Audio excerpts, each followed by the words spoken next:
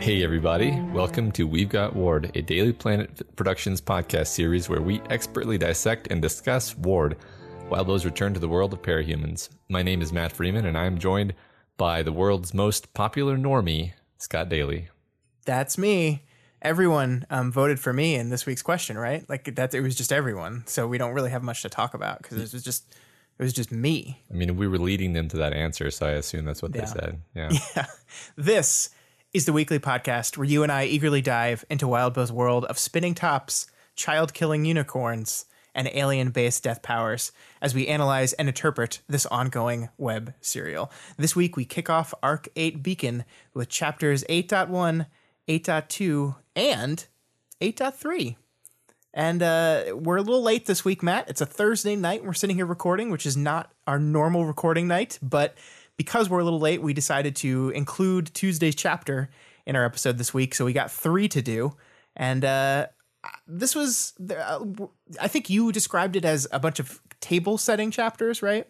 Yeah, I see this as, I mean, I think we discussed in the previous arc that we were perhaps culminating certain things. And as we begin this arc, there's a lot of touching base with various characters, communicating things, preparing, the ideas of sort of imagery and symbolism of instability and just foreboding in general, as if we are building towards something, but we're not sure what it's going to be, and we haven't got there yet. Yeah, and you mentioned to me we were kind of, after we finished reading all these chapters earlier in the week, we were talking about this idea of web serials and how web serials kind of maybe more than any other kind of literature need to have these chapters where you kind of reset the table and remind everyone of the situations and do this thing where like, okay, we're having to set all this up again because you're reading these 2 chapters a week. It's a much slower reading process than just opening a book. Right. Yeah. We've been pointing this out in various ways throughout our whole time here on this show, how back in Worm, the start of every arc would be, the table setting, if you will, for that arc. And then there were sort of larger movements within the story that may have spanned several arcs. And in those cases, they generally require more table setting. So, if anything, the fact that we have 3 chapters of positioning and communicating and no real conflict yet sort of indicates that we might be entering into a long sort of multiple arc chain of stories. That's just a guess. That's just kind of a pattern that I'm picking up on, but that's what it kind of seems like to me. Yeah.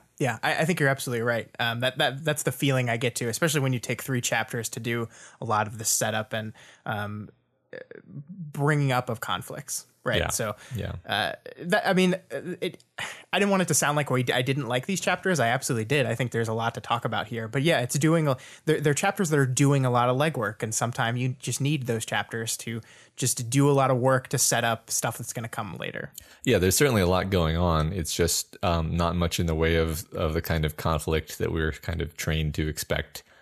Yeah, I think you're right. All right. So announcements this week.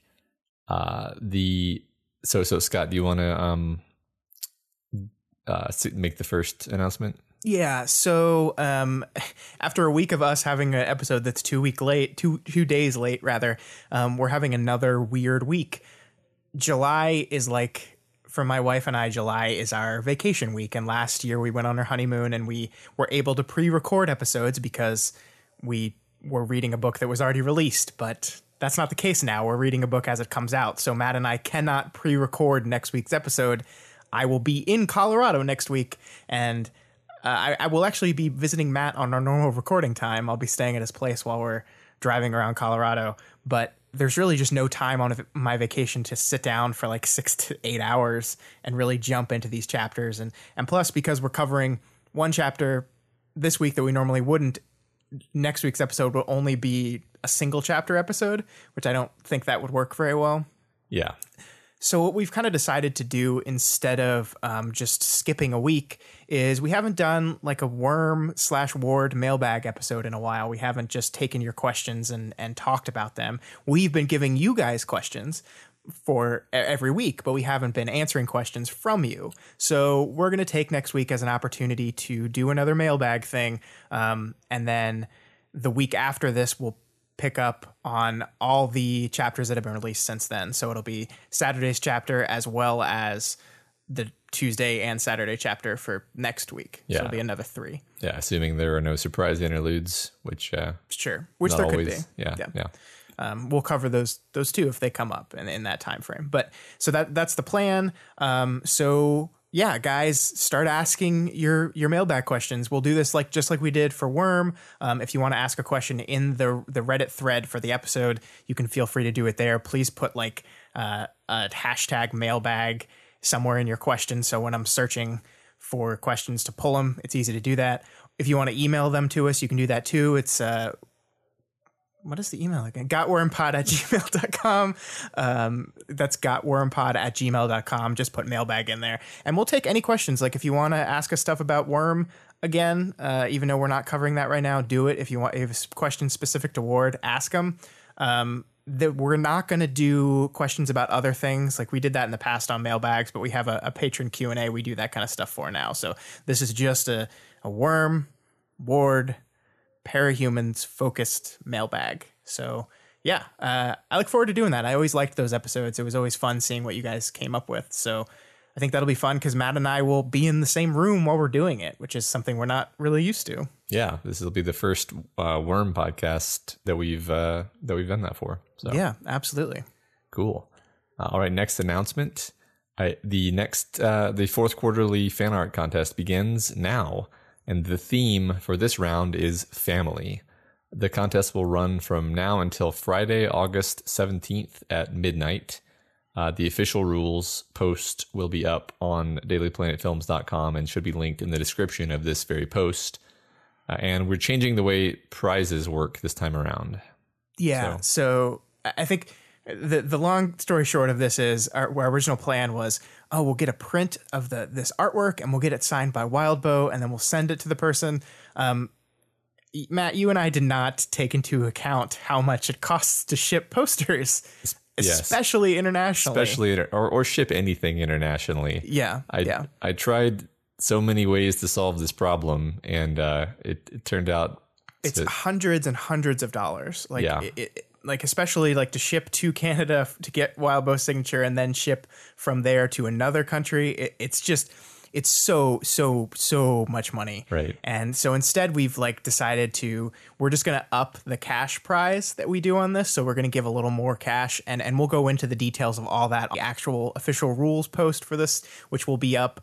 If you're listening to us record live right now, no, it is not up yet. But if you're listening to us on a podcast form, it's up. So you can go look at our official rules and everything. So sorry about that. I don't understand why the posters are so expensive. I really don't get it. And I don't get US to Canada. I get to Australia. I get why it costs $500 to ship something to Australia. I get that because it's very far away. I don't get why US to Canada is $300 and something dollars. I don't get that at all. Yeah. This was one of those situations where I was like, well, surely I've misunderstood something or input something wrong or asked the wrong question, but no, that seems to be the case. Yeah, we were completely unprepared for that reality, and now I understand why so many contests you see around the internet say, sorry, US residents only, because international shipping is just a pyramid scheme or something. Yeah, something. Yeah. So we will make it up to you in other ways, though. We're upping the prize pool money, and I think I've been thinking about maybe doing a runner-up prize as well. Mm-hmm. So it's not just one person winning each time. I think that's something fun we could do. Yeah. But I think the theme is pretty cool. We actually, I went into our patron Discord and asked people what good themes were, and family was one that I really liked. That some people, I'm sorry to the one person who came up with it. I didn't actually check who it was, but I think it's really good because it's broad enough, but really fits with the theme of this entire story. So yeah, there's a lot of potential. Your mind gets going immediately, and I think we'll probably find that person and credit them somewhere relevant. Yeah. I will try to do that. Okay. But thank you everyone for coming up, for tossing out all those themes. Okay. So Wildbow was saying it was Murder Death Hug. So let's give him credit right now. Hooray for Murder Death Hug. Yes. Thank you. So good. So much. So that's the fan art contest. Yay. Yeah. I love these. I love them so much. Yeah. They're so much me fun. too. Yeah. I'm really looking forward to the entries this time. Yeah. All right. So next item, community spotlight, where we read what people wrote from last week's thread. And the discussion question last time was, what's your favorite or most interesting mundane character?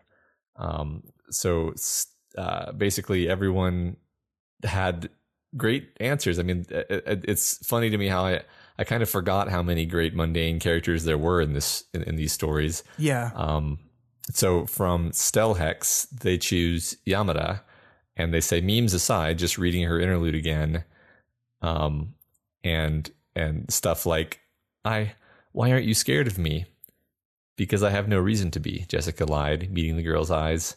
It just makes you realize what a badass she is. And yeah, she is. She is badass. Yeah.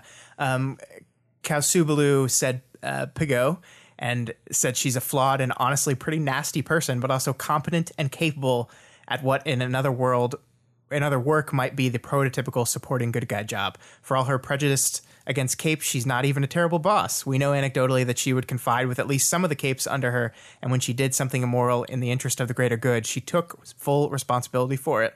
That's a very good point. I mean, I do completely agree that Pigot is kind of a nasty, bad person, but as a character, she's certainly interesting. And that's, I think sometimes we forget that, like, sometimes when we don't like the people, that we make it so like the character's bad.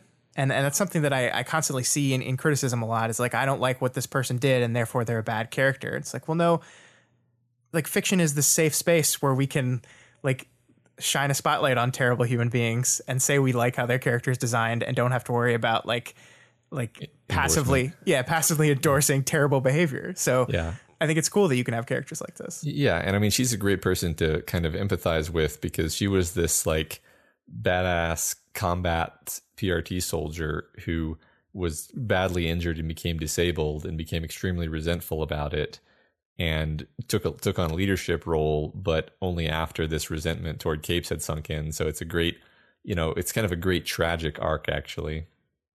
Yeah, I agree. Next, Pizza Hot Dog Lover and the Venom Rex have selected Glenn. Venom Rex says, the poor sod that had to teach Taylor, of all people, how to manage image without fear. And they say they just like all of their interactions together, and that he's a really swell guy with the knowledge, the knowledge to deal with parahumans effectively. He basically instills the need to maintain appearances in the Cape's minds, and not just like, doesn't like force them to do it. And then Pizza Hot Dog Lover says he's a smart guy who has a tough job that he was good at, and it's always fun to read about competent people. That's true, I agree. Number 2, he was a muggle who successfully worked with capes, which is pretty rare because capes are so difficult to manage. Yep. And he kind of got them to not dismiss him immediately due to how capable he was. And finally, he was someone who initially disliked, who I, meaning Pizza Hot Dog Lover, initially disliked, mostly due to Taylor's characterization, but grew to appreciate after he called Taylor out on some of her bullshit. I think that's great. Like, Glenn is one of the first times in the story, actually, where someone puts a mirror in Taylor's face, Yeah, absolutely. And it works. Like, she actually like listens to some of it, which is another kind of rare thing. Yeah. All right. So I'm going to mess up this name. Survival. Let's go with that. CVIVAL said Charlotte and Forrest. They say Charlotte kind of got swept into Taylor's story, and she was able to keep up with the Queen of Escalation. That's very true. And she kept that whole gaggle of orphans under her control and cared for, even after Brockton Bay got bodied. Man, there's a lot of great verbs here. I love calling things bodied, because that's a great movie I saw. You should see. It's about rap battling. It's great. And they also mentioned that Forrest was of course, the guy who stood up before anyone else to help her fight Mannequin ended up being key in that Mannequin fight. The first normie out of her territory to do so. And even after that, he stayed with her and stayed with Charlotte and helped with the kids. They were good folks, Survival says, and they hope that they're doing okay somewhere in the megalopolis. Me too. I do too. Yeah, or maybe some nice corner world settlement. Yeah. Maybe the megalopolis is maybe not the best place to be right now. So yeah, maybe they're somewhere far, far away. Yeah. EXE JPEG WMV selects Natalie by a country mile, they say. Her relationship and general personality when interacting with the team feels like a parallel for the current public relationship with parahumans. Yeah, so it's almost like she's a stand-in for what the kind of the public perception is. Yeah, I think that's very true. And I think we'll see some of that in this week's episode as well. Mm-hmm.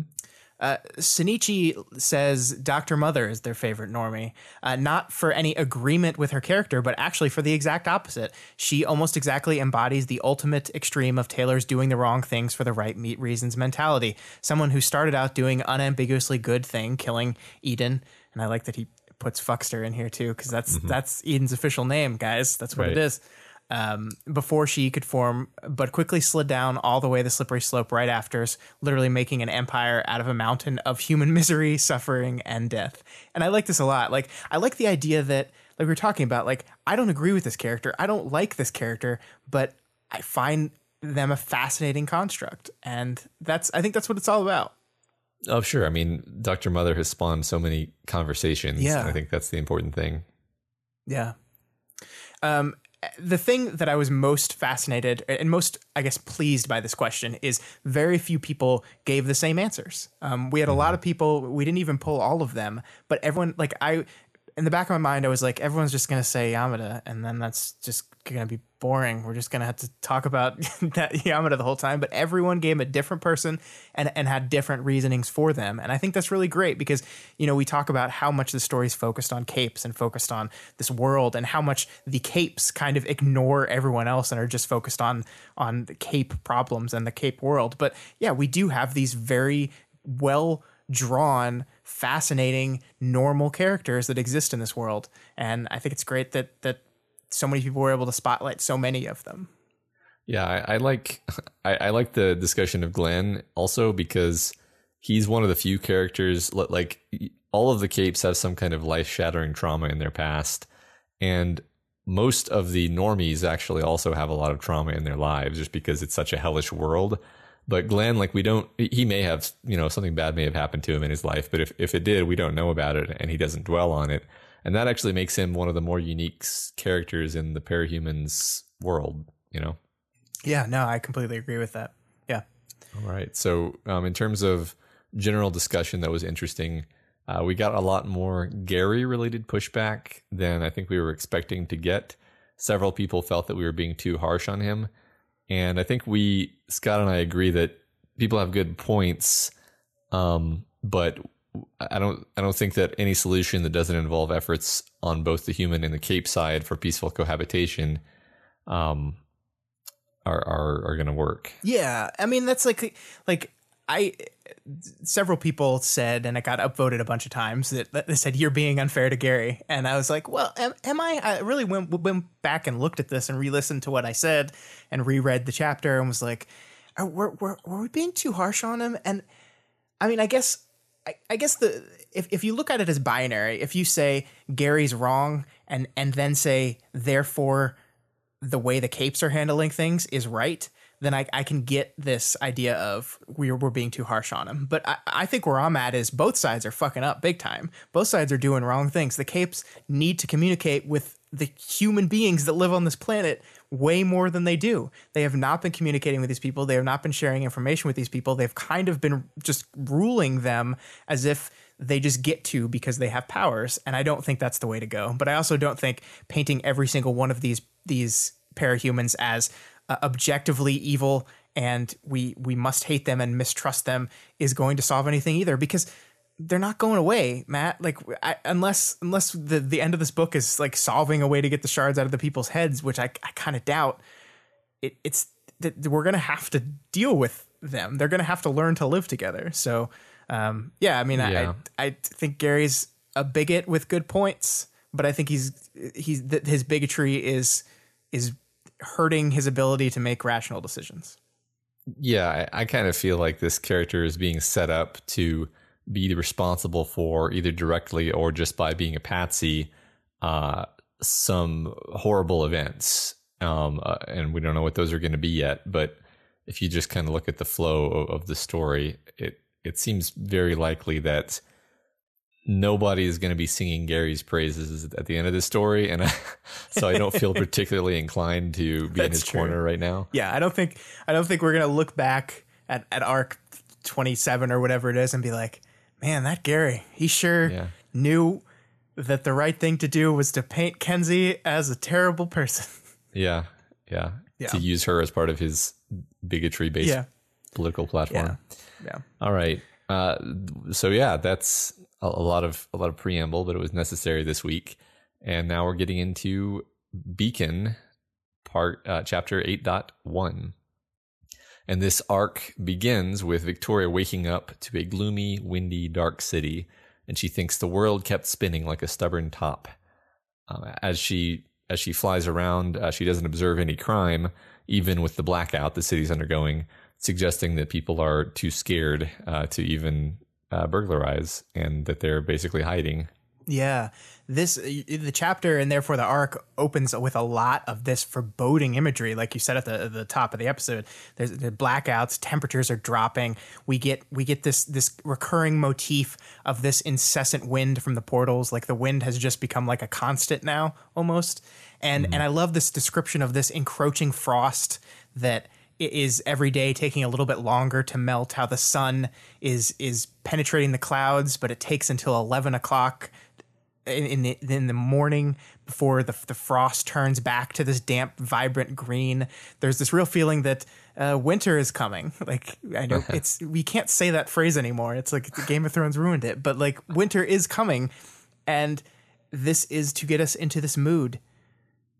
With winter comes this whole host of problems for everyone on the planet. Like the darkness is encroaching, things are bad are happening, and our characters are going to be pushed like they've never been before. Like narrative tells us that for characters to grow and change and move past their conflict, they have to be put in direct confrontation with bad things with that conflict. And there has to be choices made and things happening. So we know this is happening. Like it's going to happen.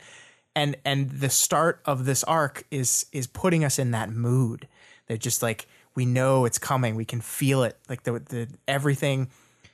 And I think we see that in this imagery. We see it in the cold, the clothes that people are wearing. I just think it's so fantastically well set up, like that you just get in that mindset immediately. Yeah, there's also a beat here that I want to pick out because I think it runs through this and it relates to what we've been talking about.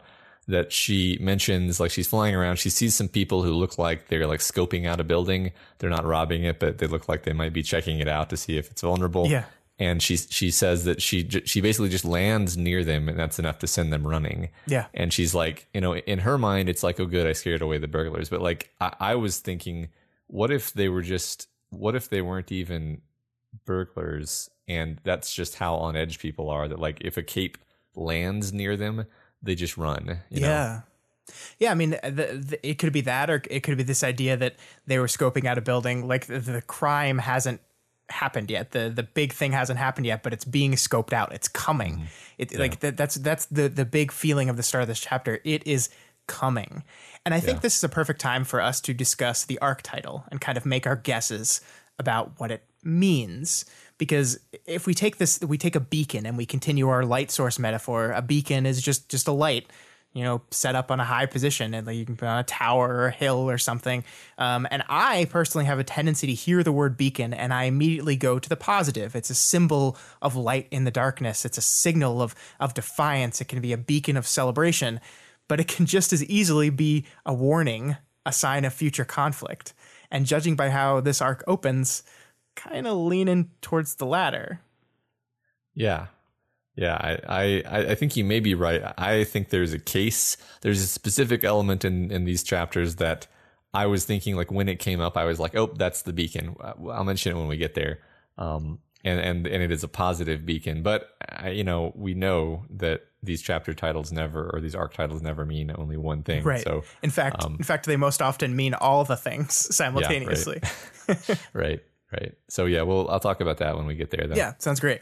I like that you pulled that stubborn top line, though. This description of the Earth spinning as a stubborn top. This idea that you can't stop it. All you can do is like there's no stopping it. All you can do is prepare for it. That's kind of where our characters are right now. And also, this is great setup for a time later in these chapters where tops are mentioned, because it's not the last time we're going to talk about tops tonight. Yeah. We'll get there too. So Victoria flies to this meeting that's been called. It's a giant gathering of hero capes, and all our friends are here. There's the Shepherds, Azure, Advanced Guard, Foresight, Tempera, and Fumehood are there. Even Natalie and her friend are there. Yay!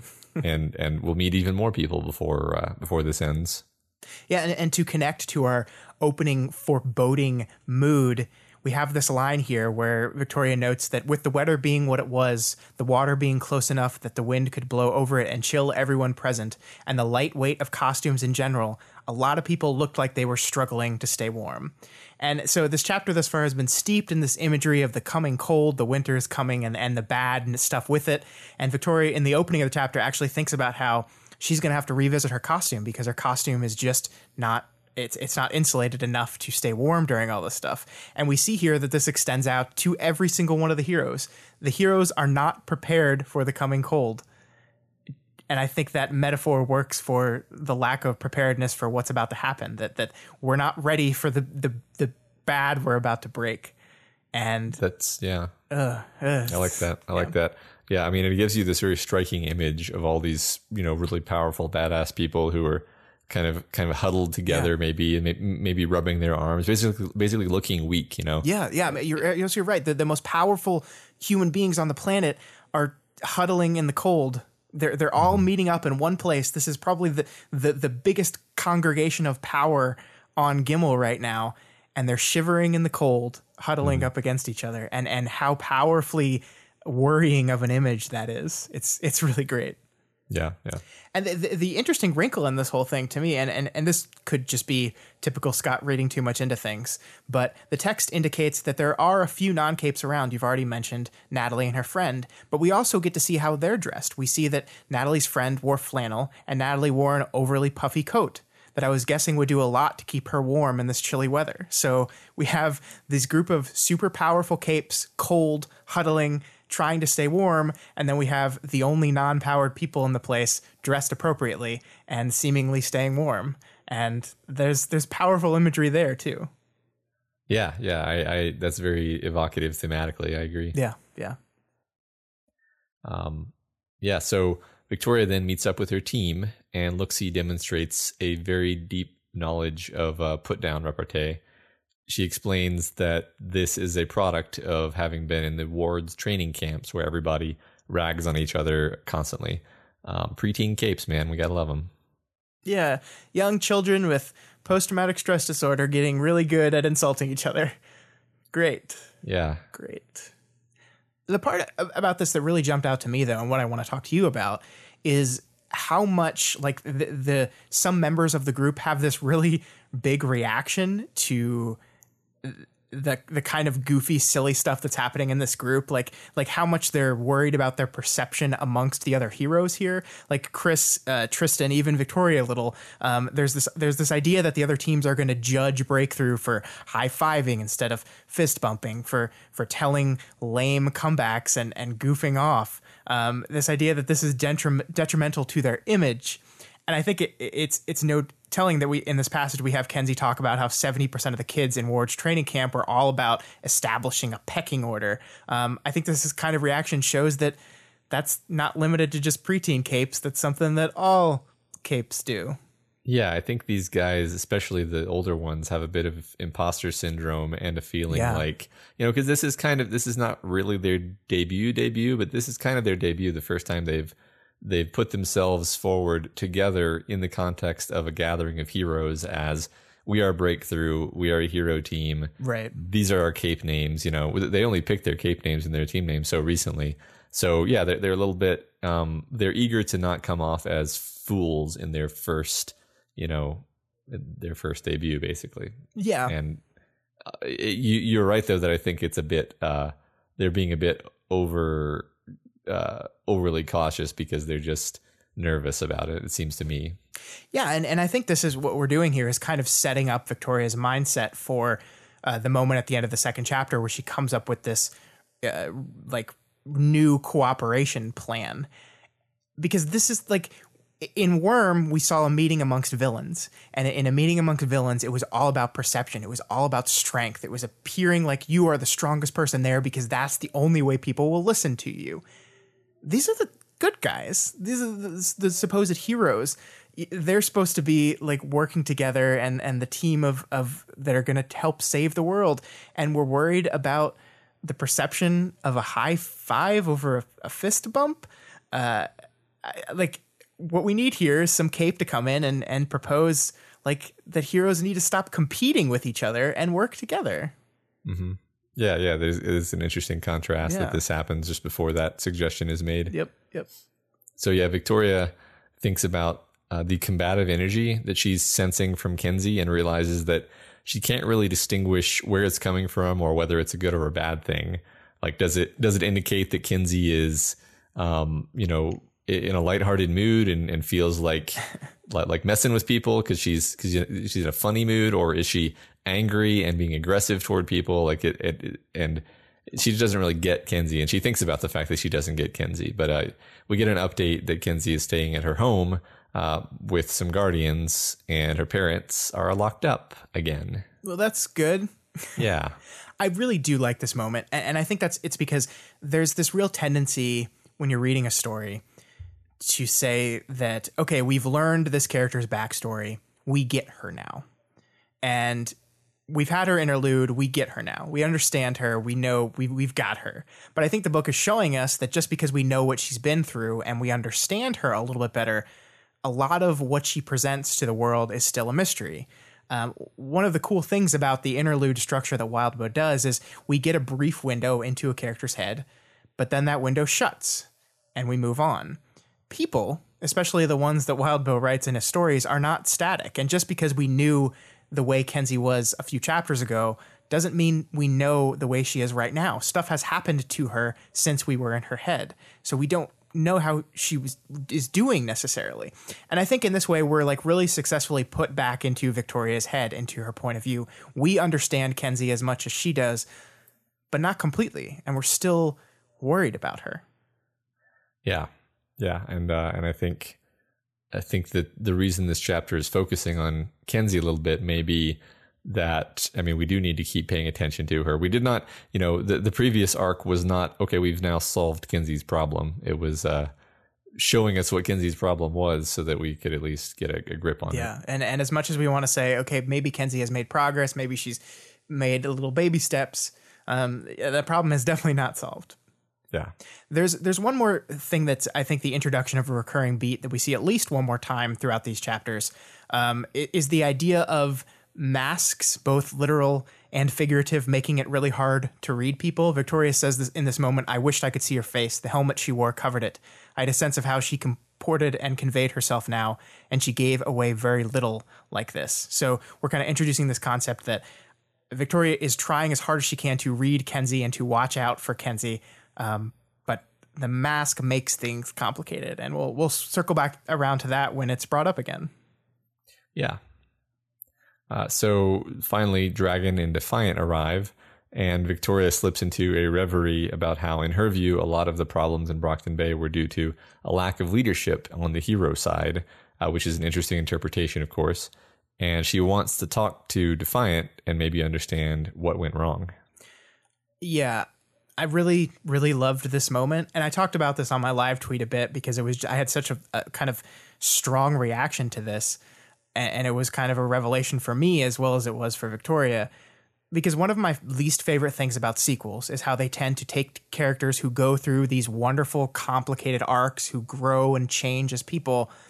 And then in the sequel, they just kind of regress them back to an earlier state because they need them they don't know what else to do with them. They need them to go through something, so we just regress them so we can just kind of go through that arc again. I actually think Incredibles 2, a movie that came out, is like a perfect example of this, that we just regress our characters so we can have them do something again. Hey, listen to our podcast on that episode. It's good. Yeah. So we've now brought back Defiant and Dragon. And I have to be honest, for a bit, when they showed up in the interlude, I was kind of worried about this. These are two characters that I think just have this wonderful arc throughout the story. And they grow and they change and they find each other and they are improved by each other. And I was worried that by bringing them back in the story, it might mess with that change and growth a little bit for the sake of the story. But in this moment, when Victoria is going through this stuff, I realized this is Defiant's purpose in the story now. And his role is not about regressing his character. It's about using the growth and change that he did have during the previous story to reflect on our protagonist, who is a person who doesn't know how she feels about second chances and doesn't believe in forgive and forget, and is having this real problem getting through the idea that you've done really bad stuff in the past, and how can we get to a place of forgiveness for that. So it's he's just a perfect reflection for her of trying to understand what that kind of change and redemption looks like. And that just made me so excited for what they can do with this character and how he revolves around Victoria going forward throughout the story. And I was like, yes, I should never have worried. I should not have worried ever. I don't know why I was. Yeah, that's a great observation. And I think like from what we've seen of him in this chapter, it's evident that he's not regressed. He's, if anything, he's more, he's further down the path of sort of defeating his ego, if you will, because she doesn't come on real strong and accusatory, but she says some stuff that a person might find offensive, the implications that you killed some of her family members, basically. Yeah. And he doesn't become defensive. If anything, he appears to completely take it to heart and not try to make any excuses. And this is exactly like you said. This is Defiant at the end of Worm, and maybe we'll see, maybe a second arc where he comes to terms with that. I don't know, but the fact is that this is a very complex and developing character, and I love that. Yeah, I do too. I really do. So I mentioned before, like when the dragon ship appears and she sees Defiant, she does that thing where she spaces out. So I think we're gonna we may not do this perfectly, but we're going to attempt a Victoria spaces out counter on this episode.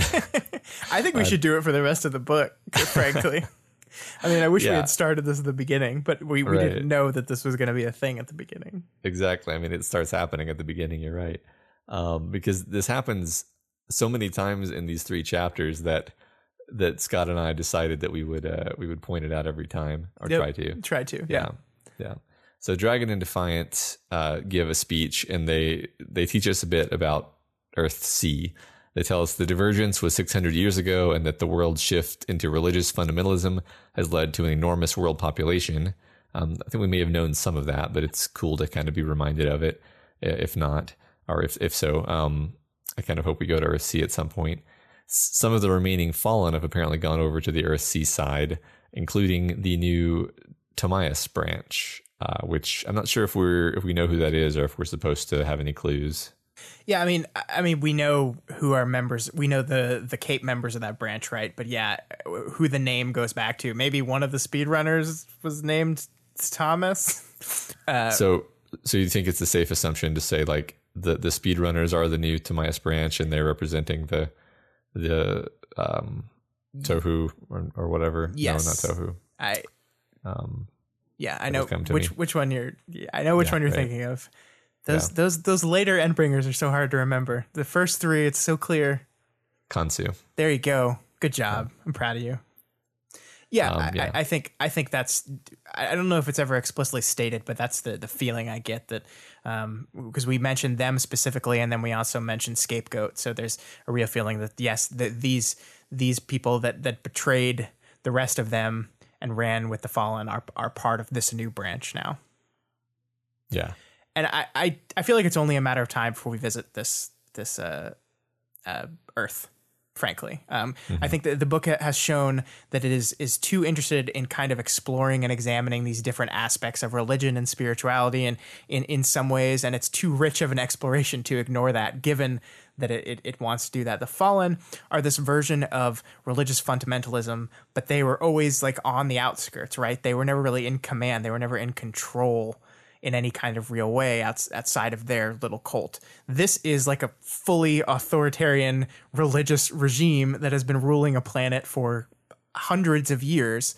And it's a very interesting lens to look through this idea of spirituality and religion, and perhaps how those things can be corrupted to seize power in a different way than the Fallen did it. Yeah. I'm really looking forward to see where this goes. So Dragon further confirms that Teacher is behind the worst of the attacks, mainly by helping to create portals.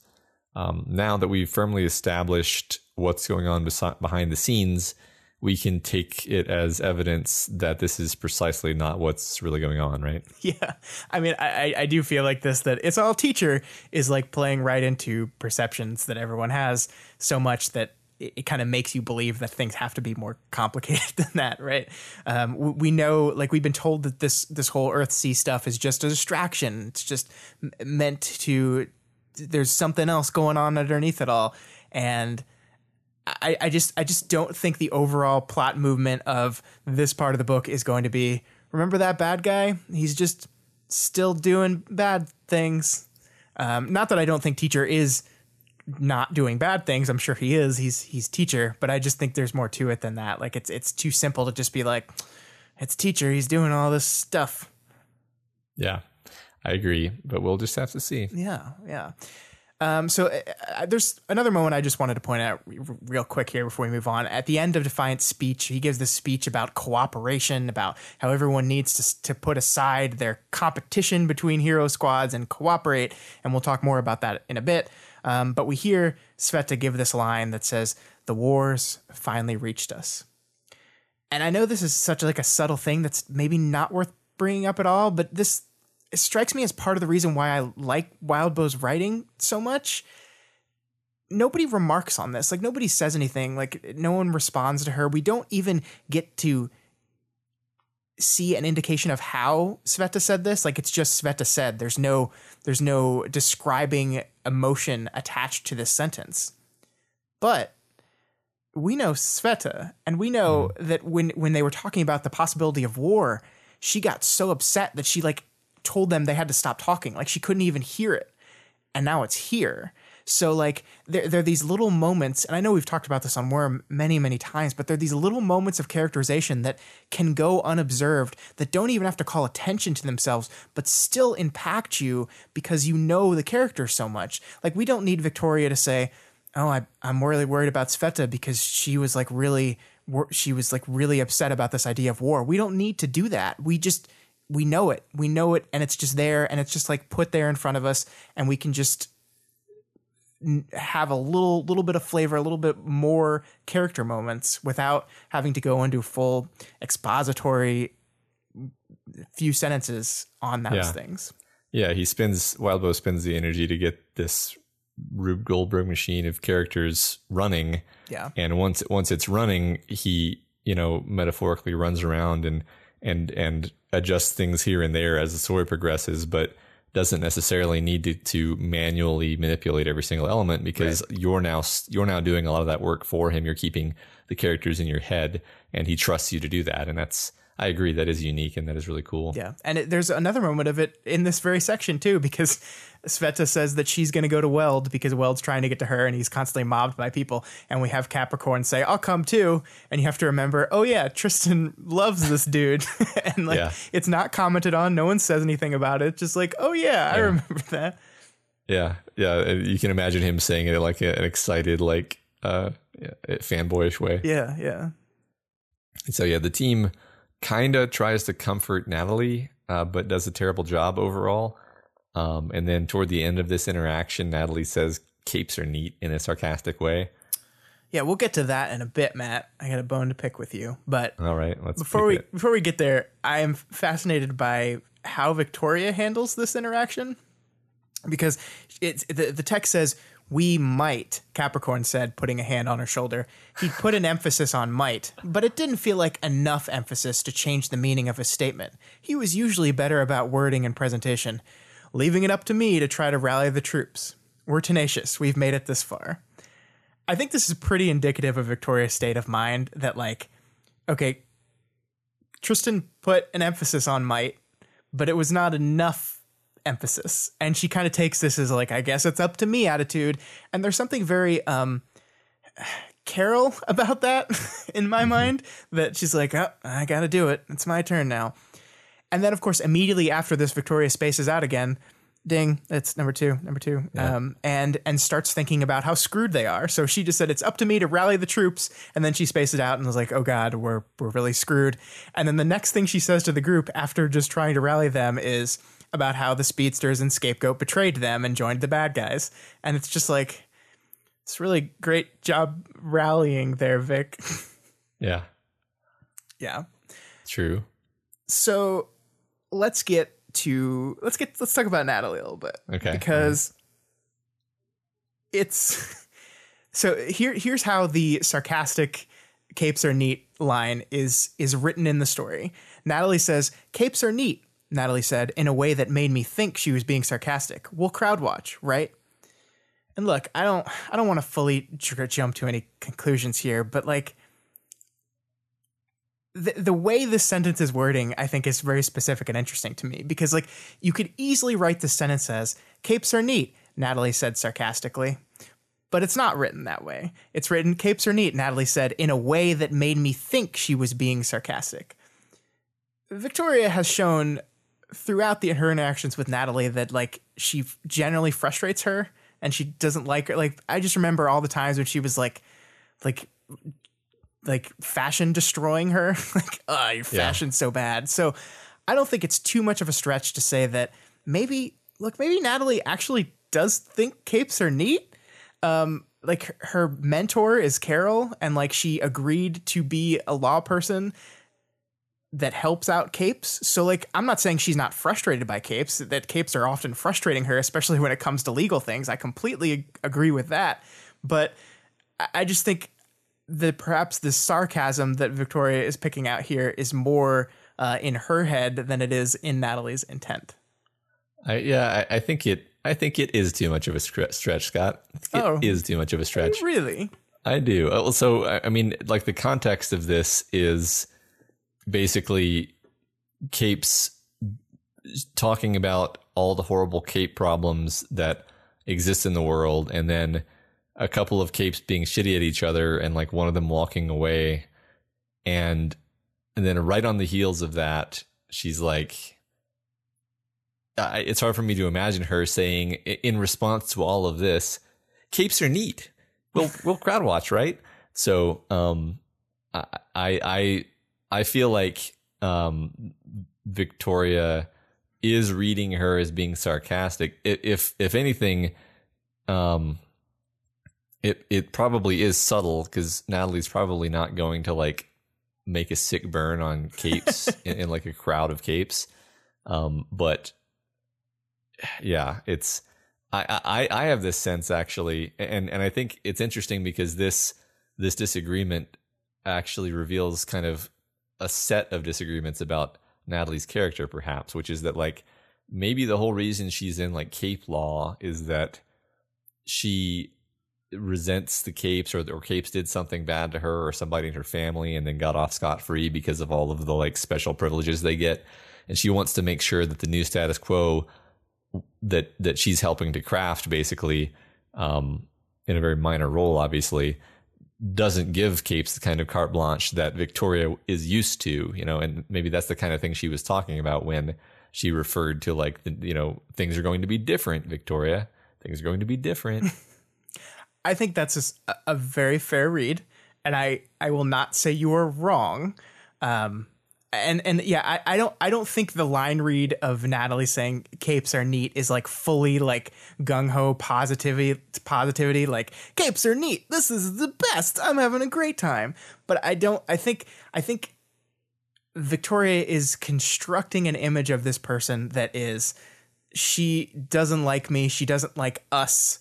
And she is here to completely stop me from doing the things I want to do.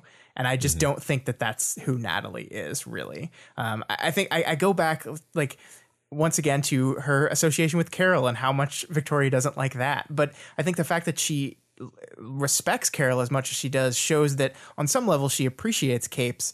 Yes, I agree with you that she probably thinks the law needs to rein in Capes a little bit. Her frustration with their behavior is very indicative of that. But I don't see her as this person that is like secretly like, oh, Capes. Yeah, I think now that we've had this bitter and acrimonious, this is the closest we've ever gotten to fighting on this podcast. Yeah, I know. I will say that I don't actually care as much what her position actually is after this whole thing. I don't actually care. Well, I just think it's interesting that what's interesting here, I think, is the fact that we are so suspicious of Victoria's perspective on things that we can legitimately ask, is it possible that that your read on this person is just 100% wrong? And I can't say, like, I can't actually say, no, Scott, of course her read is correct. Because, like, no, I mean, everything about this book is indicating that Victoria is not super laser good at reading situations, especially when they're like tainted by the involvement of her family. So I just think that's pretty cool. And we'll eventually get the correct answer and see which one of us is right. I think that's a really fantastic way of framing this whole thing. That you're absolutely right. That this is more indicative of what kind of protagonist Victoria is than anything else. Yeah. Which is why I'm continually shocked when people call her boring or I just don't get it. I just don't get it at all. Yeah, no, me neither. I don't see it that often though. So Victoria and Lookout now go to speak with Defiant, and after getting pumped up by Victoria, Looksee takes a chance to ask Dragon why she merged Looksee's eye tech with someone else's tech. Yeah, I want to zoom in on this really quick because I'm really into this interaction and I think it's really important. Victoria and Kenzie are flying towards Dragon and Defiant, and Dragon has used some of Kenzie's tech, which from our perspective, we're like, holy shit, that's awesome. I mean, like, if Dragon sees something and it's like, that's good enough to use, like, that's a big deal. Good job, Kenzie. But she's a little bummed out because she sees that her tech was mixed with someone else's, and that's kind of an implicit signal to her that, hey, your stuff wasn't good enough, so I had to mix it with something else. Now, older Kenzie would have been upset about this and would probably like spy on Dragon and try to figure out what kinds of stuff she needs and then spend an entire week without sleeping, like building a thing just to prove that she's valuable and wanted and needed. But Victoria knows that now, and she literally approaches the situation with WWAD. What would Ashley do? And the response, Kenzie says, is she would tell you, knock it off, believe in yourself, you're awesome, like, trust yourself. And it works because Kenzie gets to Dragon and asks her point blank, hey, why did you do this? Why did you mix my tech with someone else's? Instead of spying on her to get information, she just simply asks her a question. And you think of this and you think of how different her life would have been, how different things with her foster parents had gone if she had just walked up to them and talked to them and said things like, hey, I really like you guys. Like, I feel really safe here, but also that feeling of being safe and happy makes me scared because I don't want to lose that. And can we talk about this? How different it would have been instead of spying on them, looking up stuff on the internet and doing all these things. And I just really feel like this is a big, big, big step for this girl. And that makes me scared because we have this looming threat of what Gary's going to do on the horizon. And we could have her like making progress and then just see it just ripped away. Yeah, that's true. I mean, I share your fear actually, but I agree that this is a big thing. Like, this is how people change, right? Like you take a risk, and you take a risk that maybe deep parts of your mind think is a terrible choice because of how your life has gone so far. You've always been punished for taking this kind of risk. But that's just because you grew up with abusive parents, of course. When you take this kind of risk in real life, you get rewarded for it. You get invited into Dragon's ship. You get shown all this cool stuff. And now your mind learns just a little bit, a nudge in the direction of maybe that's not such a risk. Maybe I should do that kind of thing more. And that always helps. It's very necessary, I think. Man, that's a perfect way of phrasing it. Yeah, that like she was conditioned into this idea that I can't talk about these things. I can't ask these questions because I will be immediately punished for them. And the only way out of that is to retrain yourself. And the best way to do that is to be surrounded by people that are not going to lash out at you and are not going to abuse you for asking questions or asking for help or just being a curious human being. That's the way to get better. And props to Victoria for recognizing this and for framing the whole thing with this in mind. Like, what would Ashley tell you to do? Like, maybe you need to push. Maybe you need to not be afraid of the negative side of this. Maybe you need to search for what the positive side of this interaction could be. Like, that's really great of her, and I'm glad she doesn't understand Kenzie. She's still worried about Kenzie. We are too, but she understands enough to approach this situation in a way that I think helps the girl make progress. Yeah. I also just now noticing, like, it kind of indicates how much respect Victoria has for Ashley. She's admitted, like, man, Ashley does get this girl better than me. And I'm not even going to give her advice. I'm going to say, well, what would Ashley say in this situation? Yeah. And it works. So. I love the Kenzie saying, "I'm not the swan song whisperer," though. It's a really nice touch. Yeah, I thought that was pretty good. So as Dragon takes look-see inside the craft to no doubt take all kinds of secret recordings of all Dragon's tech, Victoria confronts Defiant about what happened on the day Leviathan attacked Brockton Bay. Colin is honest and tells her he doesn't know if his actions contributed to Shielder's death.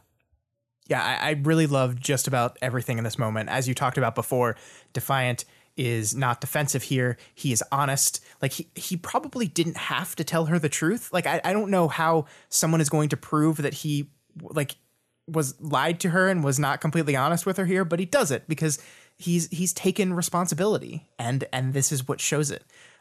There's some other stuff I want to bring up though with you, because I want to circle back around to this idea of masks once again, because like we echoed our earlier beat with Lookout, we have this moment where she asked this question to Defiant and says, "I couldn't see his face or read his expression. Same as Lookout, same as Dragon. Was it because I'd grown up with New Wave that I found it so frustrating now? I'd always considered myself a Cape at heart, and now I was feeling this annoyance at the omnipresence of something fundamental. Masks, secret identities. Did I jar them just as much? Did they look beneath my hood and expect to see a mask there?" I find this whole thing really interesting, Matt. Victoria is a Cape, and therefore has always been ingrained in the Cape mindset. And we've seen throughout the story, when any conflict between human and Cape has arisen, she tends to side with the Cape side, and that makes sense. She's one of them. But we're seeing here, as she struggles to help her friends recover, and as she struggles to recover herself, she's finding some of the more Cape-ish tendencies to be a hindrance to that very recovery. The fundamentals of Cape-dom, masks, again, both literal and figurative, secret identities, they make it so much harder to understand the people beneath them, so much harder to see them. And how can you help someone when you don't really understand them? What we might be seeing here, to me, is Victoria kind of transitioning to a new kind of equilibrium. We said last week that in this rising conflict, that the Gary-esque human idea of all Capes are bad and should be stopped is problematic and is not going to work. But also the Cape's method of hiding things, of covering things up, of masking things, that's not really the way to do it either.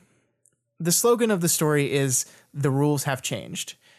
And if that's true, then maybe it's time we stop doing the Cape stuff like we did it before. Maybe the true path to recovery is the removal of these masks. Capes need to see people, and people need to see Capes as people.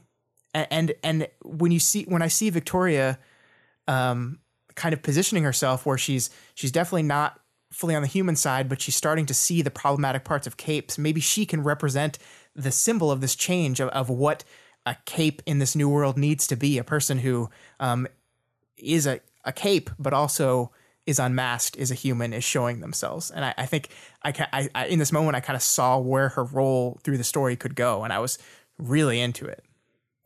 Yeah, that's really great. I love all of this. You know, like you pointed out, the role of masks made sense in the reconstruction of the superhero genre, which is what Worm was, as like, okay, they need to protect their identities for a set of plausible sense-making reasons.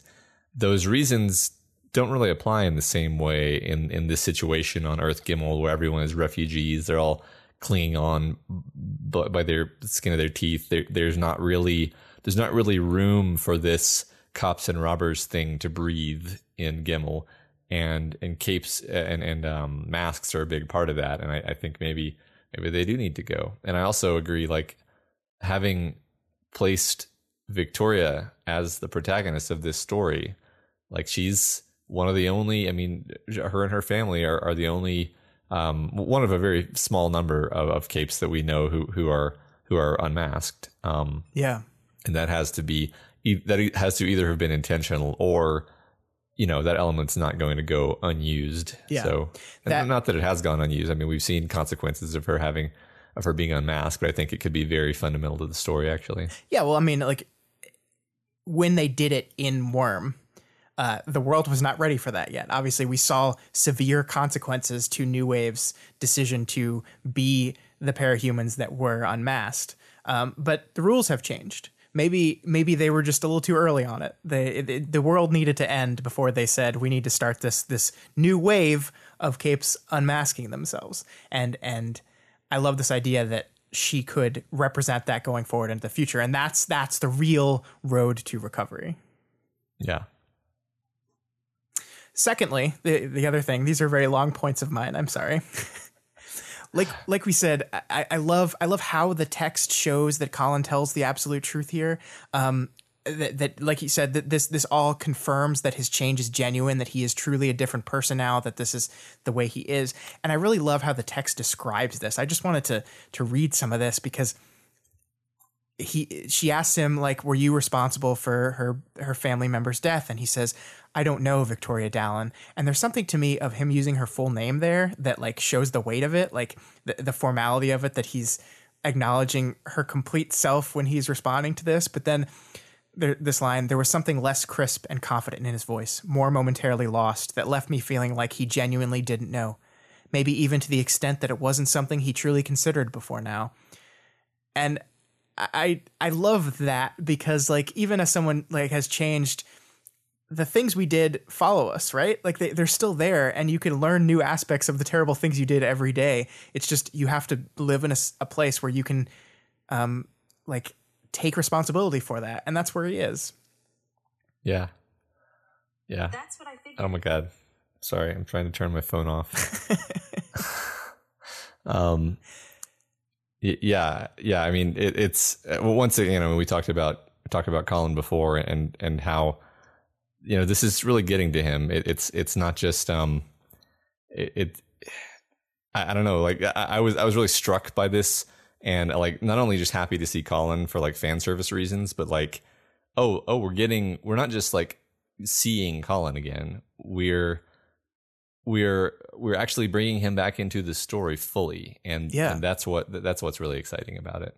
Yeah, and like you said, and you've said this a lot, that characters change in the background. Like, characters don't freeze in the story because we're not seeing them. So even we've seen the Colin as he made his way to the end of Worm, but he's still in this progress, and he's changed since the last time we saw him, seemingly for the better. Yeah, absolutely. And I just have to read. This one part, this one thing he says, because it's like Worm summarized in one sentence, where Colin says, my mistake was that I decided I was fine with villains dying if it meant the monster could be slain. So we have, like, this character that's gone through this redemption arc, and he's generally seen by the end of the story by most people as, like, a guy who's done everything he can to redeem his past mistakes.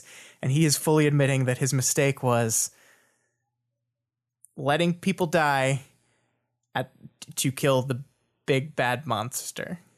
Yeah. That's Worm. This Worm. Yep. We'll just leave that there and let people. I'm not going to say anything else. Yeah. Yeah. And then, of course, this first chapter ends with Victoria using his guilt to ask for a favor to visit the teammates in prison. Yeah, it's kind of fucked up. I mean, she like admits that like I didn't intend this. This is why I approached this with him, but I can use him. I'll just use him.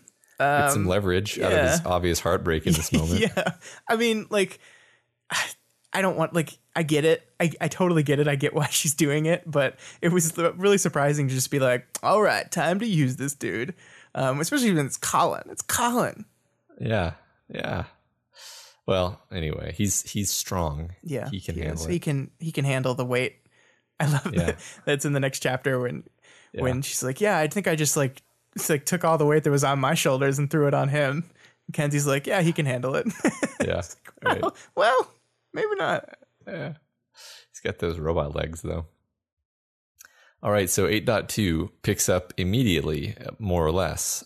Victoria goes into a train of thought about the two types of tinkers, which roughly map onto introverts and extroverts, except more related to how they conduct their tinkering activities and their attitude about it. She also goes further and notes that the male tinkers tend to be the internal types and the female tinkers tend to be the more excitable ones. And then this segues to a line of thought about how she regrets not being able to study parahumans professionally. Yes, this is really a pretty fascinating tangent she just goes off on. And I like some of the subtle bits of dramatic irony where she's like, wait a minute, Dragon's a girl, but she doesn't fit the paradigm. And it's like, well, is she? You don't know she's a robot. Nobody knows nobody knows who? What is a list of people that know Dragons and AI? It's very small. Yeah, I'm not sure, actually. I don't remember how far that propagated because, I mean, people knew. I mean, Saint told people, but yeah, I mean, I think Tattletale knows. But anyway. But it just really strikes me upon analyzing these chapters after reading them how much they're working towards setting up the plan that Victoria gets by the end of this, because she goes through this whole line of thought about the different kinds of tinkers and wishing she would she could study them, and it basically ends with this moment of her saying, I wanted to be able to do research and dig for answers. We'd already unraveled some of the big mysteries, and by some tragedy, we couldn't actually work on them. We weren't sharing information. So this whole big tangent ends on this moment of her saying, we're not cooperating, we're not sharing, we're not really working together. And it just goes back to this idea of they beat Scion because for one fleeting moment in the history of the planet, the most powerful capes in the world realized, thanks to a slight nudge by a little bug girl, that working together was the only way to stop the big bad guy. And then they did it, and they kind of just went back to doing their own stuff again. And Victoria's seeing that frustration, and it makes sense that this is leading us to this moment at the end of the chapter where she says, look, here's how we need to do this thing. We need to set up a structure where we're all working together again. Yeah. Yeah. I love that there's that thematic through line between the two stories. I agree. Yeah, and I think it's cool how subtly we're kind of setting that up and reinforcing that through these early moments of these chapters, that like it just every one of her like tangents keeps coming back to this idea of cooperation. We're not cooperating, we're not talking, we need to do this. Yeah, that's a great point. I don't think I pulled that out. I mean, first of all, increment the reverie zoning out counter. Yes. But yeah, I mean this does show that her thoughts are tending in certain directions systematically. I think that's very important to point out. Yeah. Yeah, so we then overhear the two Tinker women talking shop, and Kenzie mentions again that everything she makes basically has to be a cube. Not literally everything, but it seems like she has this restriction where things end up being in boxes or cubes. And this leads us to learn that Defiant is good at working around such things.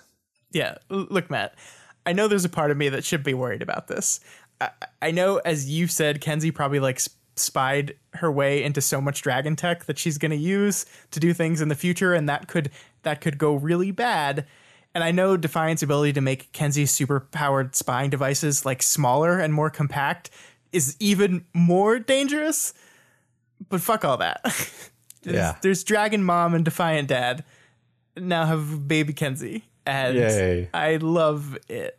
Like, anyone who can turn Defiant into a non-asshole is probably like a perfect person who can maybe help Kenzie. That's how I'm excusing my feeling of happiness for this moment.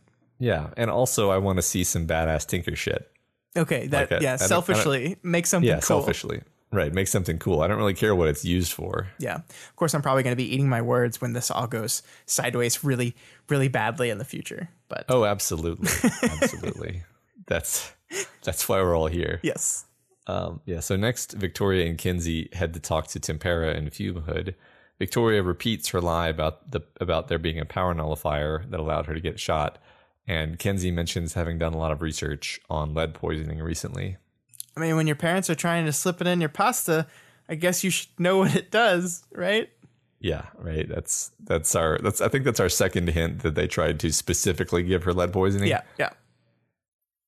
And then there's this dialogue where Victoria says, that thing about it being cool to get shot, don't take that as an actual example, I told her. Ha ha, she said, give me some credit. That was part of the general problem. I had no idea how much credit to give her.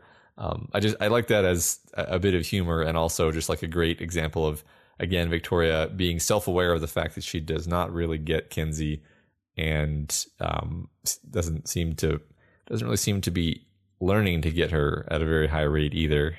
Yeah, I mean, this is the girl who threw a crammer at Mama Mather's head just so her friend wouldn't feel bad about being the only member of the murder club. So yeah. I can kind of see the logic of, oh, people will like me more if I get shot. Well, right. let's do that. Yeah, that's a Kenzie line of thought. Yeah.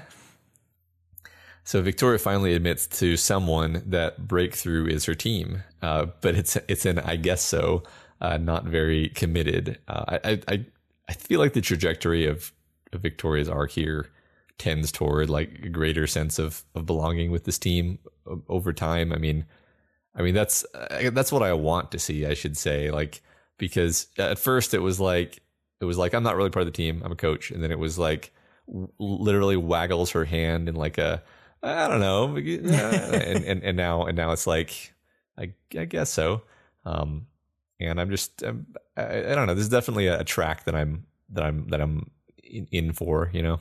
Yeah, I think you're right. It's so funny that her knee-jerk reaction in this moment is to say no, to say that the team had broken up.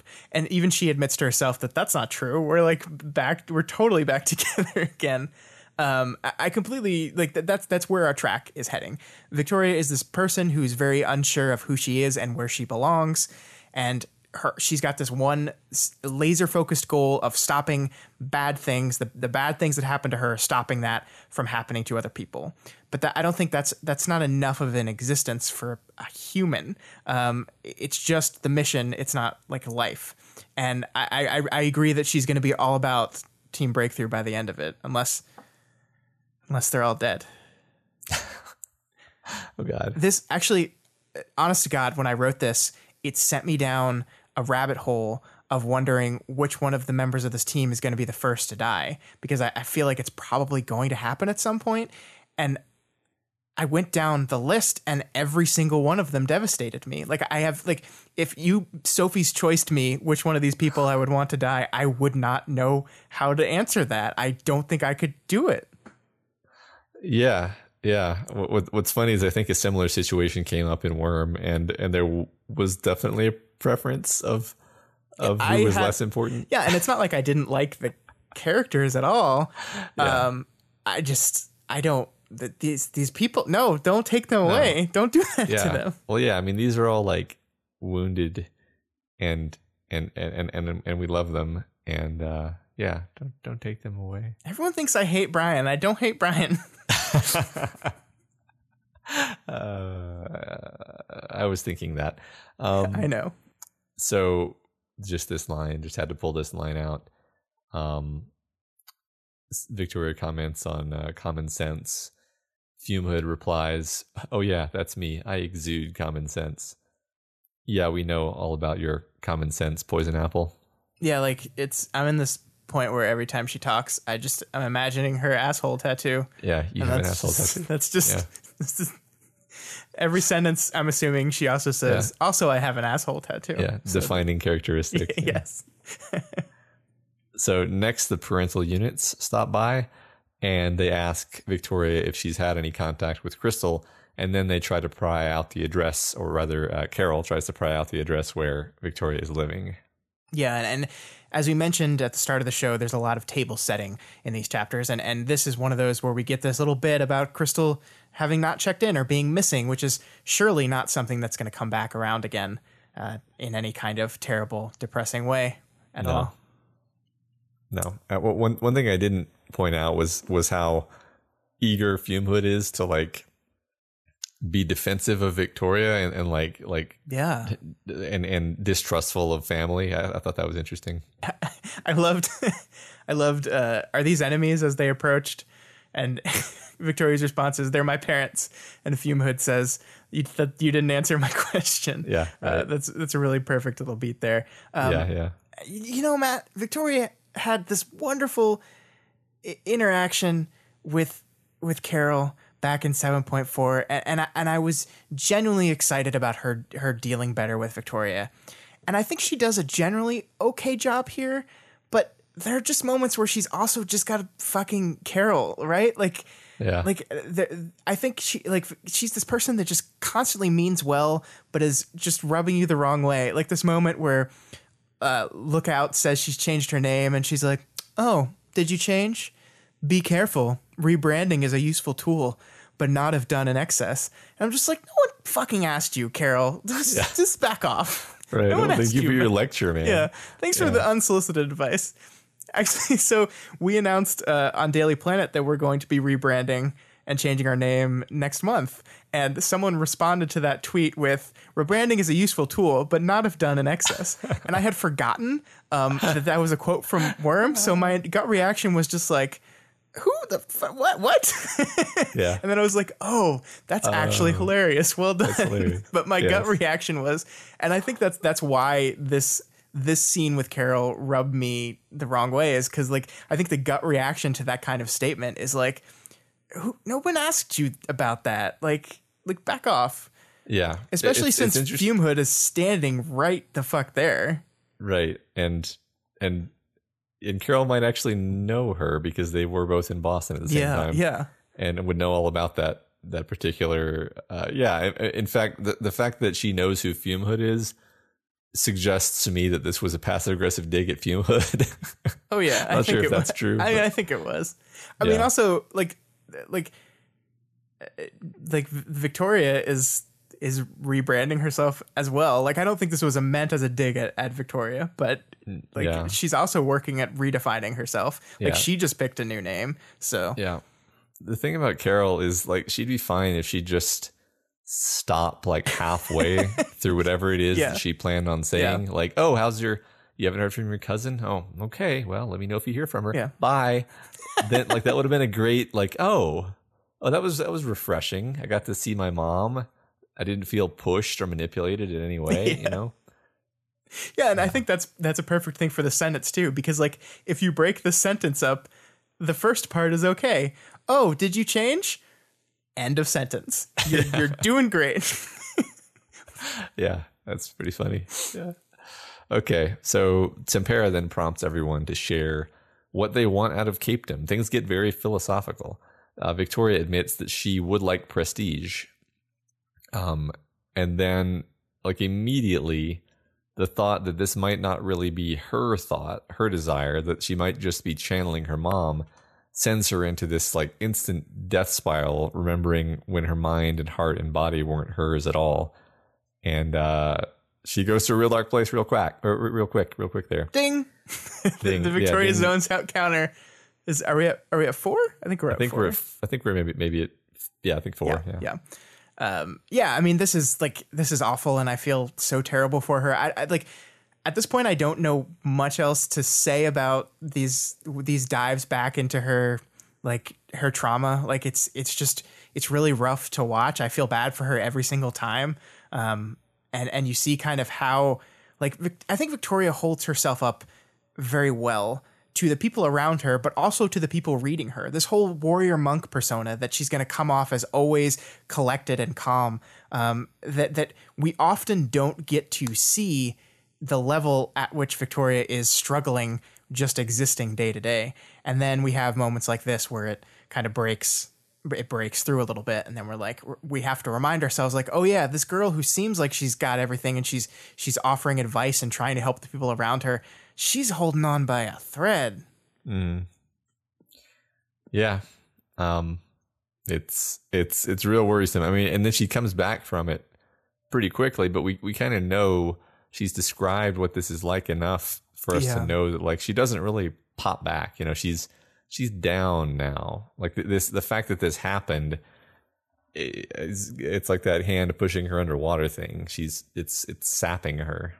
Yeah. I mean, she kind of snaps back mid conversation and has to catch up, which is really nice touch. That, like, yes, like, there's this interesting thing in narrative, especially first person narrative, when you kind of go into the mind of a person and their thinking and processing, that, like, oftentimes we let this happen and we don't, like, we almost kind of pause things so we're not missing anything that's happening in the real world as they work through stuff. But when Victoria goes through these zone outs, the top keeps spinning, Matt, and things are still going on, and she, like, has to zone back into it and catch up on the conversation. Yeah, well, absolutely. I mean, I think that's you know, very often when you're writing a point of view character, you want to communicate that you're communicating their inner impressions, which aren't necessarily lengthy, complex, emotional inward journeys. But in this case, we are communicating, in fact, that yes, these are completely distracting and completely absorbing. And yeah, I mean, again, this happened 4 times in 2 chapters so far. Yeah. So. And before we get back to the rest of the team and continue the chapter, I just wanted to point out once again that the story takes the time to show how wonderful and happy Sveta and Weld are. And this certainly can't be a thing that lasts. It's going to be devastating. Or maybe the fact that it's so obviously not going to last means it will last, but, like, it'll be like a monkey's paw where, like, everyone on the earth will be dead except for Sveta and Weld. And Wildbow will say, "You got your wish," and then cackle maniacally. They're trapped together in a Grey Boy loop. Yeah. Oh God, that's not even what I was thinking. You made it worse. Of course. You can always make it worse with parahumans, Scott. So when they go back to rejoin their team, Sveta admits that she gets a bad vibe from Dragon. Like, Dragon is operating on a level where everyone else is inconsequential, mere mortals, she says. And Cryptid doesn't like her either, but for different reasons. Yeah, this is a really interesting debate because I think the initial reaction here, if you're like tuned in with your characters, is to go, oh yeah, maybe. I mean, we don't know how much Dragon changed from the whole Pandora thing that happened. Maybe we're looping back around to the AI is evil plot.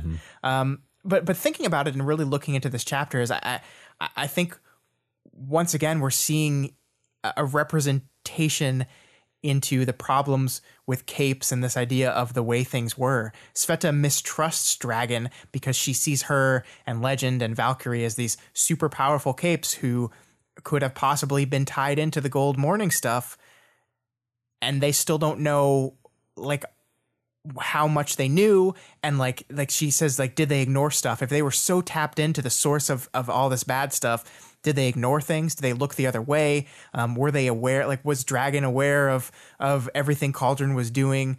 And this is Cape communication all over again. This is sharing of resources, this sharing of data, this thing that Victoria was wishing they did more of, this thing that Gary last arc was complaining about so much. Like, we're not cooperating still. Cooperation has broken down, not just between humans and capes, between capes and capes.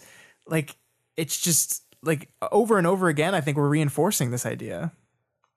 Yeah, I think that's really interesting. And I don't think we're looping back around to the Dragon is an evil AI thing. I don't think we are. No. I think this is perhaps more meant to show us more about the characters who are speaking. You know, it's meant to show us more about where Sveta's head is at and where Chris's head is at. Yeah. And Chris doesn't even offer a reason really for why. He's just like, he's like, I just don't trust people. Oh, Chris. Basically, we're going to talk about Chris next chapter a little bit. Yeah. So they start talking about updating their team's jurisdiction, and Victoria proposes something more grand than that. Something like a hero community organization with a critical mass to integrate and share knowledge and resources between teams. So how do you feel about this idea, Matt? To me, it seems like this is kind of a combination of some of the best parts of the old ways while still trying to improve upon them and encourage a kind of better behavior amongst the hero teams.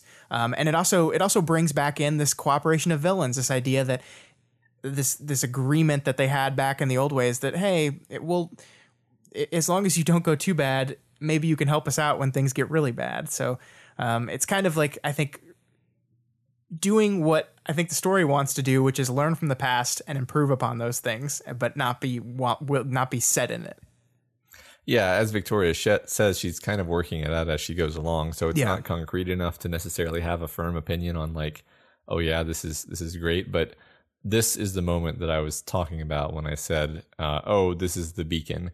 Victoria is going to either be the beacon or create the beacon that signals and draws together all of the hero organizations, and it's a new paradigm. So like, you know, before on Bet there was the Protectorate, the PRT, which was essentially, you know, disproportionately powerful due to both numbers and due to the resources they had at their disposal and the Cauldron favors they got. And then there were the corporate teams and you know, spin-off teams like New Wave and whatever. But there was it mainly it seemed like it was very much centralized around the Protectorate, and we no longer have that, especially with the Wardens being taken out because they were kind of the candidate for the replacement. Now it's this much more perhaps egalitarian framework where if there's going to be a powerful hero force, it's going to have to be a community of lots of different hero teams, which may have different objectives, but they're all on the same side, you know, philosophically. And that's kind of where I was imagining this going. Yeah, I like that a lot. Yeah, cool. All right, so let's move on into 8.3. So Victoria checks up on the hideout near Hollow Point, which nobody has been in for a few days. And wind is apparently blown into the room and scattered papers everywhere, which Victoria painstakingly cleans up. Can we just take a moment here to appreciate the symbolism here? It's not complex. It's not like hidden. It's just really simple imagery that gets across a point very quickly. The wind has blown through the hideout and things are in chaos. The story has primed us since the portals open to know to get this idea that wind equals portals.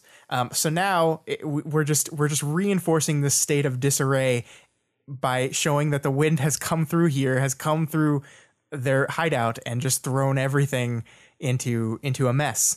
And then we see Victoria deciding to clean it all up, and that crystallizes her goal throughout all this thing, that the things have come in, have thrown everything into chaos, and she's going to be the one to clean it up. It's so simple, but so effective. Yeah, it's a perfect callback to the beginning of this arc where we get these notes of foreboding, the wind, the moodiness, and even their sacrosanct little hideout has not been spared. The force of this foreboding presence creeping into the arc. Yeah. I think that's great. And yeah, like you say, her immediate action is, well, I'm gonna set it right. Yep. So as she's cleaning, she finds a piece of paper and she reads a conversation between Tristan and Byron, kind of like an IM conversation, but written on paper.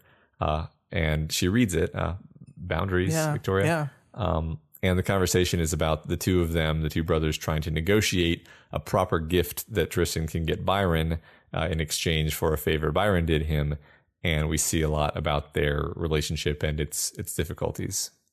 Yeah, it's probably not something she should be reading. Yeah, it is really personal, but I do appreciate it just because we get to see like how they've worked out a way to communicate with each other, because that's probably something that's very difficult for them. And I like that we see this brief snippet of conversation between them, and we see their two very distinct personalities like starkly measured here. Like Tristan is trying to suck up a little bit. Byron even calls him out on it. It's like, you gave me an extra 45 minutes. I owe you this, and I'm going to get you a present.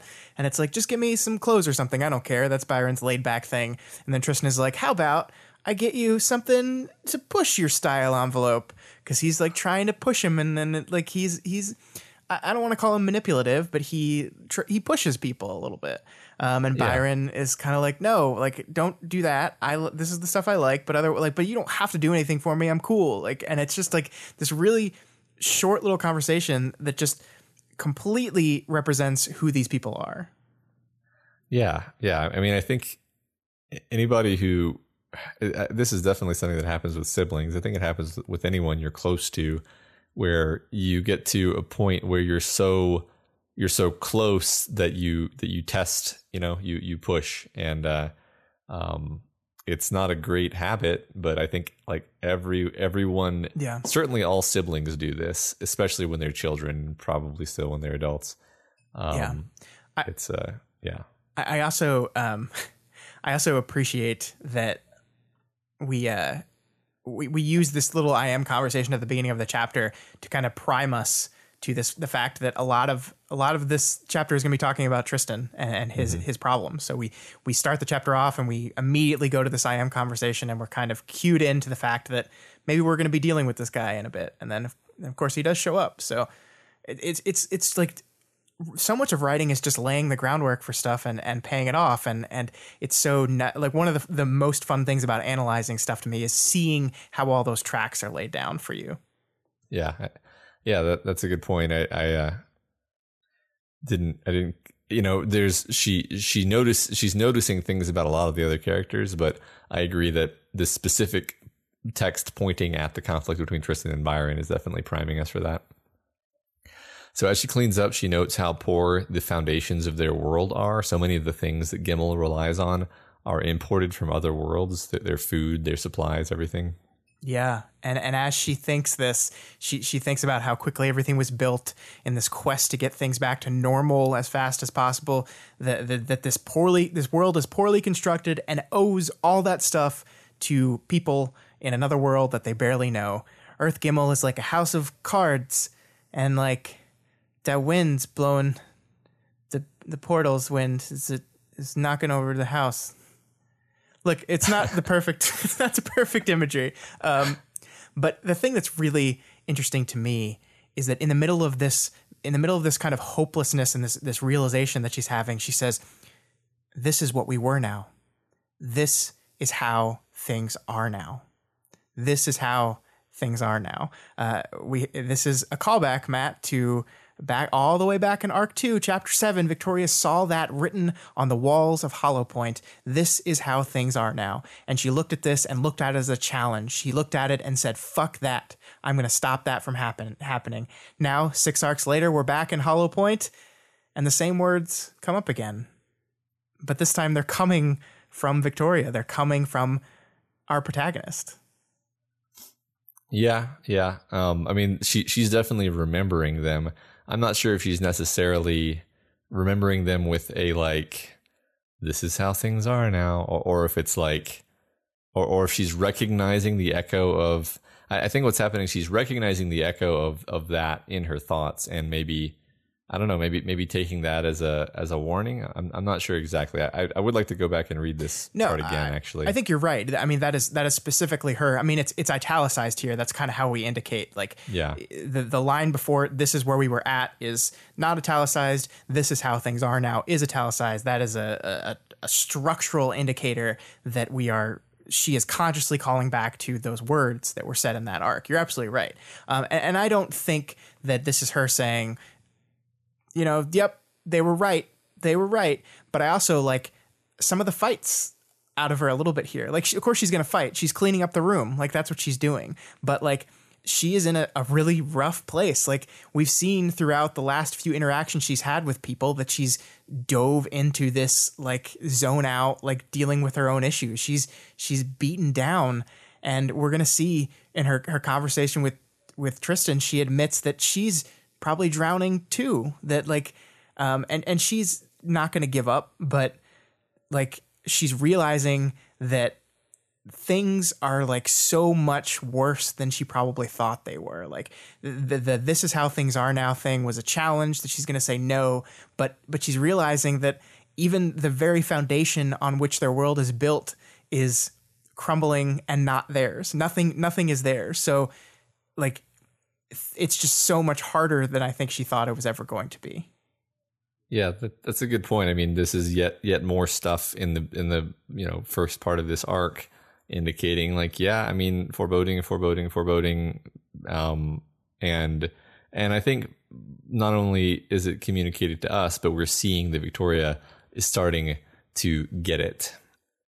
Yeah, and like we said earlier, Victoria does not let her warrior monkness slip very often. So I think the fact that we call back to that saying, the fact that we had this specific callback, is her like letting slip how beaten down she is. And now she's going to have to help someone else who's possibly drowning even worse than she is. Yeah, that's right. Speaking of other people who are drowning, she also finds some doodles by Kinsey with praise from various entities on the paper, which for some reason makes me very suspicious. You're chocolating again, Matt. You're too paranoid. This is just an analog version of the chatbots that she had created in the prologue. She just an analog version. Well, yeah, because they're just it's not digital. They're just drawings. What is their physical form? They're just Matt. Are they robots? No, she's just drawing, Matt. She's just drawing. She's doodling. You never doodled characters? I had a character when I was bored in math as a little kid called Super Math Destroyer, and he blew up the math problems that I didn't want to do. Okay. All right. That's fair. His nemesis was the math maniac who made the problems more complicated. I didn't like math. You had a rich inner life. Thank you. Yeah, okay. All right. I'm going to, because I'm too worried at the alternative, I'm going to buy your explanation for now. And then, of course, Victoria is surprised by Tristan's arrival. He comes in. At first, they're kind of alarmed at each other's presence because they weren't expecting anybody to be there, but then it's fine. And then he kind of sits down and he's kind of slumping around and being very serious and moody. He's not doing too good. He seems worse than we've ever seen him, really. And he immediately turns the conversation towards the difficulties of his life. He asks how she avoids drowning in the Cape stuff. And she says nowadays she does feel like she's drowning, but only because other people are making life more difficult than it has to be. Yeah. Once again, like she admits that she's like, there's one small personal thing, but then there's a whole bunch of external things too. That one small personal thing being the wretch, which is like the source of all her issues right now. I think it's funny that she kind of like pushes that out of the way to talk about the external a little bit. But man, I just want to talk about, like, I think what the story has done with Byron and Tristan is really clever. I talked about this a little when I was tweeting about this chapter, but like we've built this up so slowly over the course of the book. Like we have not focused on these two very often, but when we do, we always get like an update as to what their situation is, and then we move on and do something else, and then a few chapters later we get another update to them, and hey, they're worse, and then we move on again and cover other stuff. And it's just like there's slow kind of background roll of them getting worse and worse and worse and further and closer to the breaking point.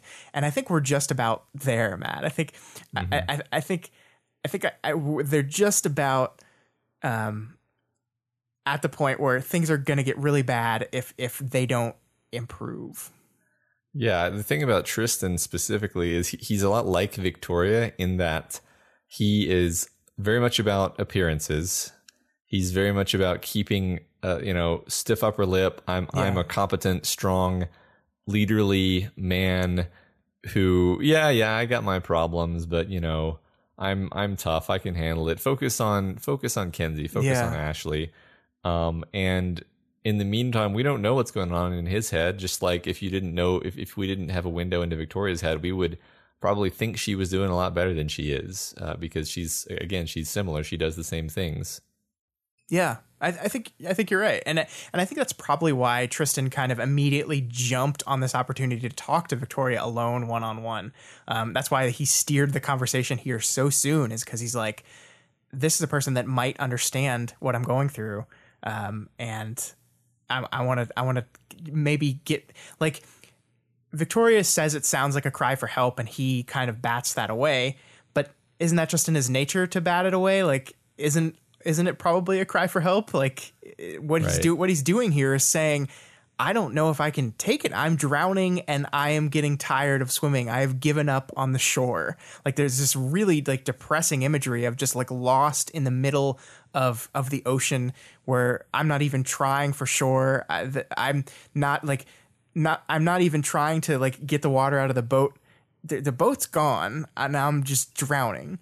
And it's really interesting how he dismisses or doesn't, like, he doesn't find it compelling when Victoria is like, hey, with parahumans anything is possible, meaning, of course, like, hey, maybe there could be a cure, you know. It's like Sveta apparently still holds out hope for some kind of cure to her problem, and it's like he doesn't. He's like, no, man, like, you're talking about the future, I'm talking about today. And I think there's a personality type where even when they're asking for help, if they don't ever want to seem weak, even when they're asking for help. And what Victoria, you know, and it's an almost impossible line to walk. It's probably something that like only a therapist could really do. But like, Victoria doesn't quite manage to both hold out her hand with an offer of help without making it seem like Tristan's not displaying a weakness here. Yeah. And that's, I don't know, maybe I'm reading too much into that, but I think that's there. Yeah. Well, I also like what you were saying about this idea that like, that he mentions that I am worried about right now, not tomorrow. Like, it's very easy to say to a starving person, well, we'll get you some food tomorrow. Okay, but I'm starving right now. Like a drowning person, okay, we'll throw you a life vest in a few weeks. It's like, okay, but like, I'm drowning right now. Like, hope is a kind of a fickle thing, right? Where it's like, okay, we can try to maintain hope for improvement in the future, but that doesn't solve the pain and the suffering I'm going through in the now. And I think it's actually telling what a person does when they've actually lost hope. Do they resign themselves? Do they give up? Or even in hopelessness, do you still fight? And that's an interesting window into what people are. And we're seeing him nearing that point, entering that point of complete hopelessness. And what's he going to do? I don't know. Yeah. So yeah, like you said, he admits that there are days when he can't do it anymore. This seems like one of those days where he's really down. He misses romance. He's not in control of his life. Victoria offers to help him out, to kind of dredge up her darkest times so that she can connect to him over similar experiences. But she also admits that it would cost her a lot to do so, like mentally and emotionally. Yeah. And when she says this, he demurs and tells her, you know, no, focus on the others. I'm fine, which is not true, of course. Yeah, and it's like, I don't want to rip her up too much for doing this because I don't think she does it intentionally. But as you pointed out, we were talking about this earlier today, she basically is like, it's going to cost me a whole bunch of stuff to help you, but I'll do it. Like, which is setting you up to be like if someone says that to you, like, you're not going to say, oh, okay. Like, it's just kind of like, and I don't think that's a conscious thing on her part. I don't think it's like she's consciously trying to push him away from making her get to this level. I just think it's like, it's something that's really tough for her too. So she's like subconsciously like pushing things that direction. Right. I mean, she's just being honest. Yeah. Really. Yeah. But it kind of like assures that this is where the conversation's going to end. Yeah. Well, and another thing that's interesting where I just said they were similar characters, and this is a way where being similar really backfires, because she's different enough from Ashley. She's different enough from Kenzie. She's different enough from Sveta that she doesn't need. She can relate to them and help them and be a comforting presence to them without having to like mentally take herself back to the wretch. Sure. Yeah. Whereas Tristan's problems are not the kind that she can help with in the same way. She can't really help him. I mean, is if you take this at face value, she can't help him. She's just like, no, I'm. Oh, that's your problem. Well, talk to someone else then. Basically, yeah. I mean, it's like if you're drowning, you can't be saved by another drowning person, right? Mm-hmm. And that's kind of what's happening right now. That they're both drowning in their own problems, and like it's really hard to help someone else when you're in that situation. So yeah, I think you're right. I mean, I think that's the fundamental problem here is that she might not be equipped to help this person. Yeah. Yeah. I agree. It is true that we're using a lot of water imagery for Tristan, and his brother just makes water. I don't know how much we want to read that into that, but yeah, I mean that's probably in there somewhere. I agree. One of the things we see during this whole conversation, though, is that Tristan is creating these tops with his power and spinning them. Victoria says he created what had to be his fourth top, setting it to spinning. It was more balanced than the other, but it still had some wobble.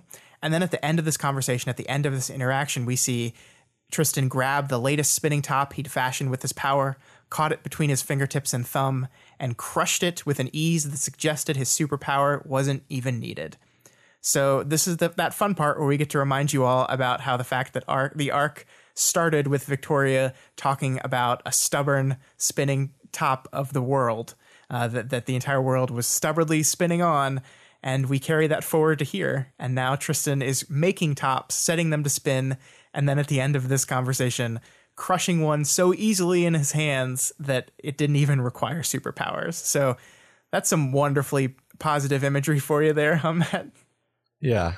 We're taking that stubbornly spinning top and we're just crushing it into powder because it's fundamentally unsound and fissile. Doesn't even take super strength. Just And in fact, to just completely read too much into it, if he had to use his super strength, then that would metaphorically mean that the world will be broken by superpowers. But the fact that he doesn't implies that the world will be broken by the unpowered. Hey Matt, I really like your possibly too far read into. I'm glad. Yeah, I like that. So next we do a little bit of a skip, and we're visiting the two incarcerated members of the team in the prison. And Cryptid is complaining about having to empty his pockets when he's basically a living weapon. So let's talk about Chris for a bit. Okay. Because I had a revelation while I was reading these 3 chapters, and that revelation was I'm sick of Chris's bullshit. And it's what used to be funny, and Chris to me has just become annoying. And that's really what my read was when my read on it was, until I really dove into these chapters and looked at Chris's interactions with people throughout these 3 chapters. And I think what I discovered is what we're seeing here is not just a Chris that's just kind of worn thin on me.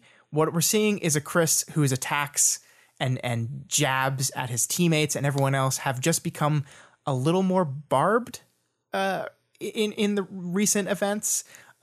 He's always had these confrontations with Kenzie, this joking back and forth with Kenzie, but they've taken on a little bit more animosity in these chapters. In chapter 1, like she's talking about how frustrated she is with the fact that she can't really tinker because she doesn't have power. And he's just like, make a generator. And she's like, I can't. I need a generator to make a generator. And he says, try harder. And like, Chris, that's the exact opposite of the thing you want to tell Kenzie. And he seemed like he generally in the past has seemed aware of this. He seemed aware of when Kenzie's going too far and has been part of the group kind of pulling her back. But here in this moment, he's pushing her forward. And it's like, I think this is all reflective to me of a Chris who is also increasingly in a really, really bad place. And we've seen, like, we got hints with Yamada way back in the day that Chris doesn't have the ability to recognize when his jokes have become less funny to the rest of the group and more barbed and more angry and more hurting to the people around him. And I think that's kind of what we're seeing here. Yeah, absolutely. Like, you know, what's happening in this very scene just kind of demonstrates a lack of self-awareness, because he's making a scene basically at the security gate into a parahuman prison, which is, you know, really dumb. Like simply put, it's a dumb thing to do. And we know that Chris is smart.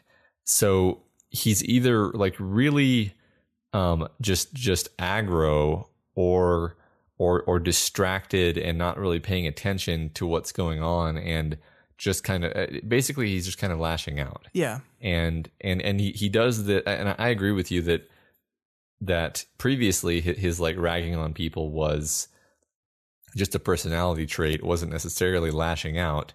But there's like a spectrum between that and just being a dick, probably because he's trying to express his frustration and desperation with his life. Yeah. And I mean, there is a surface level excuse for all this. They're wanting to take away his medical supplies, and he's painting this picture of himself where my body could just fall apart at any moment. Like, if something falls out of me, give me this, and then I'll be awake enough to get the rest of it. He's painting this picture of himself. We've never seen this actually happen, though, which is a thing that I've increasingly noticed. Like, he has constructed this image of himself as this person that could fall apart at any second. It could happen at any moment. Yeah. But it hasn't in our view ever. And maybe he's just taking stuff to keep himself. But so that's a very surface level understanding of why he's so agitated. But yeah, I mean, it's not just in this moment. It's kind of throughout these chapters that like he's not in a good place. He's in a very, very bad place, even more so than I think we've seen him in the past. Yeah, I agree. So they're given their instructions and they head inside to meet Rain and Ashley. And I really like the description of the prison details.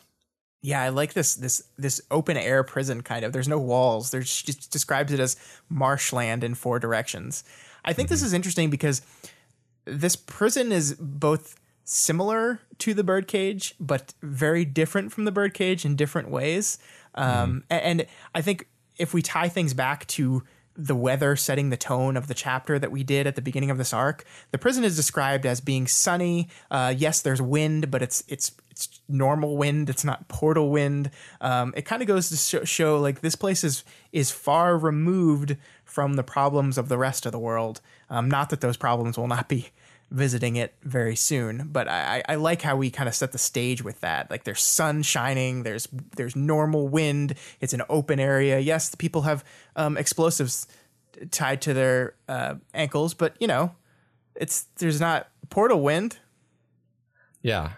I like just, it's a very practical description of how you might go about this, and kind of different from what you might expect. Yeah.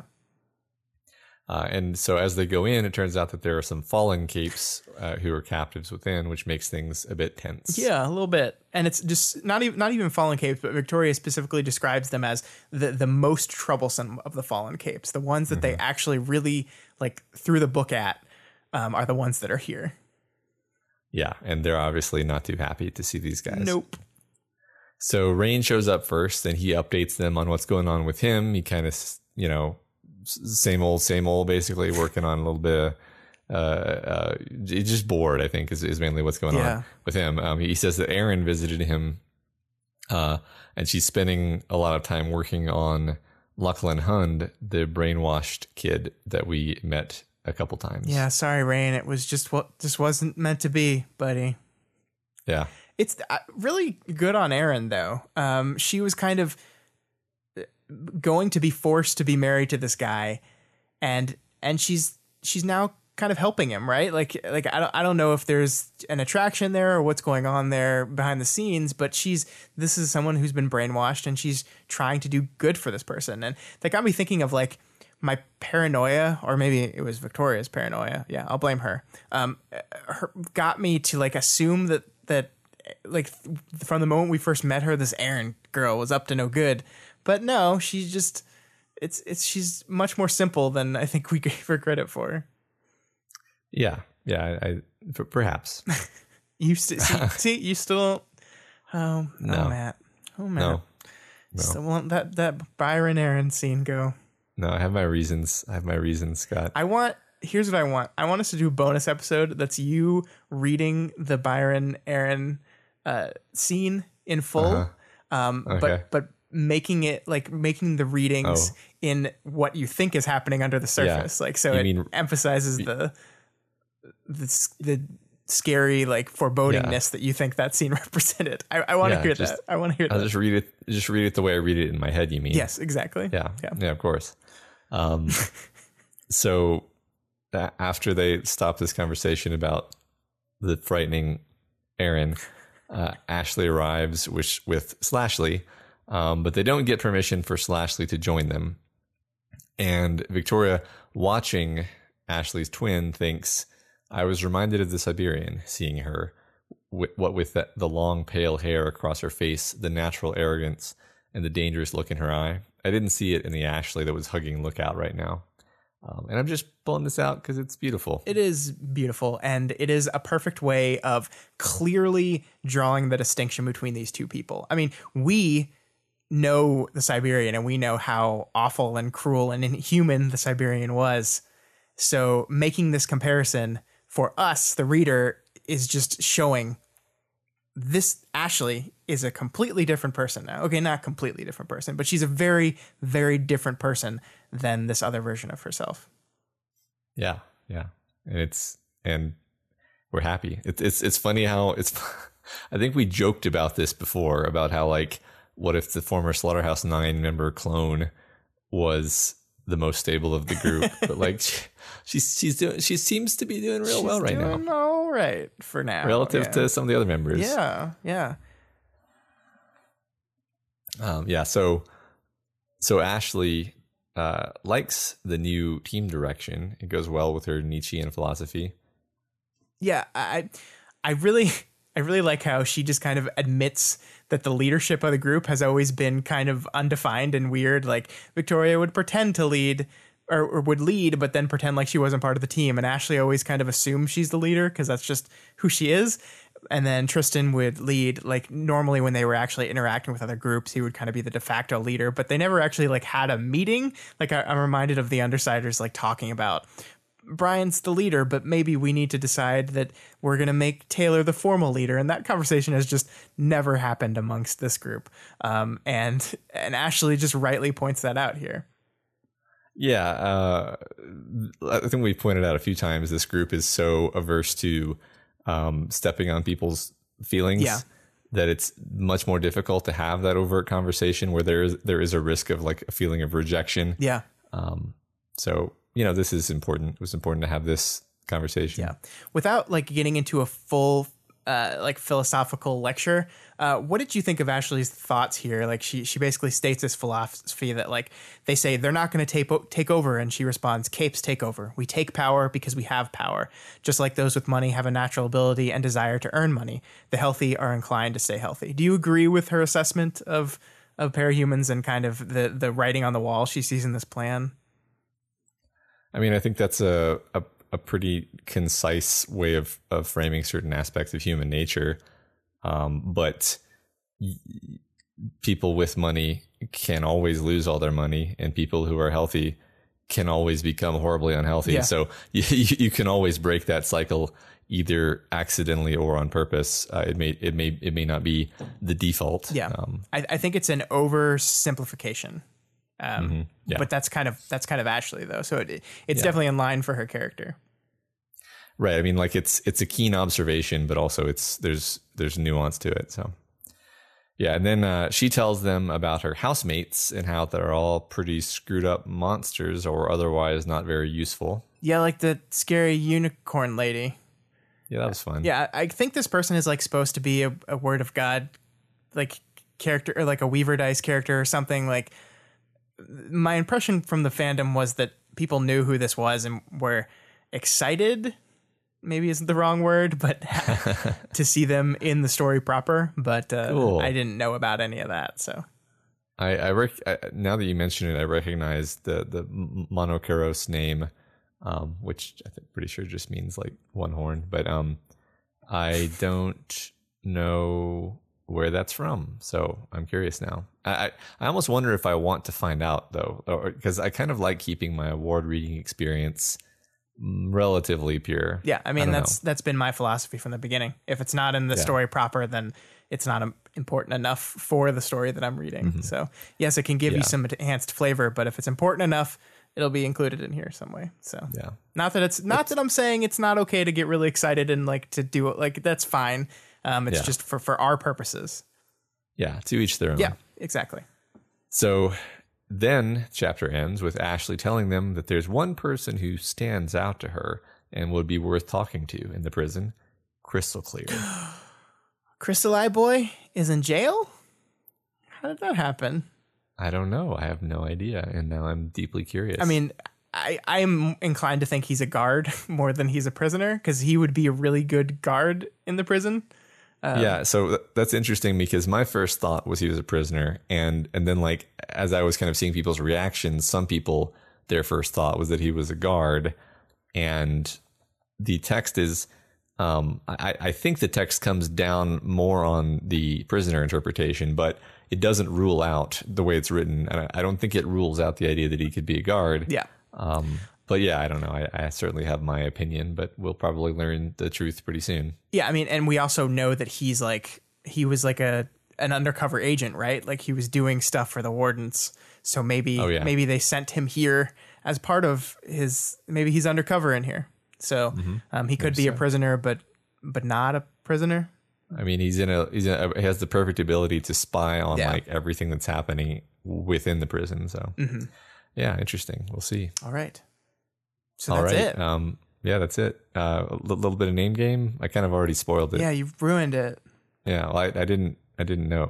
So Monokeros, one horn. It means it means unicorn. It's so funny to me because this is a woman who was given a name that I guess is passed down, like she's the fourth unicorn, and then she has this title stripped from her from killing a child, and so she says, "Okay, fine. My name is Monokeros now," which just means unicorn. Yeah, right.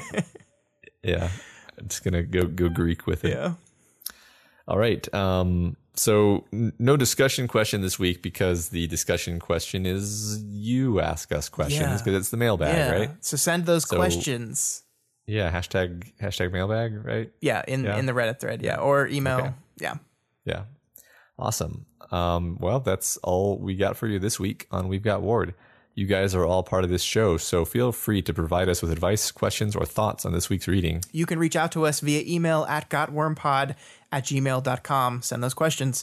Or on Twitter @gotwormpod. My personal Twitter is @ScottDaily85. And Matt's is Mordina Unicorn. Yeah. And if you're not already subscribed to We've Got Ward, we recommend you do so and never miss an episode.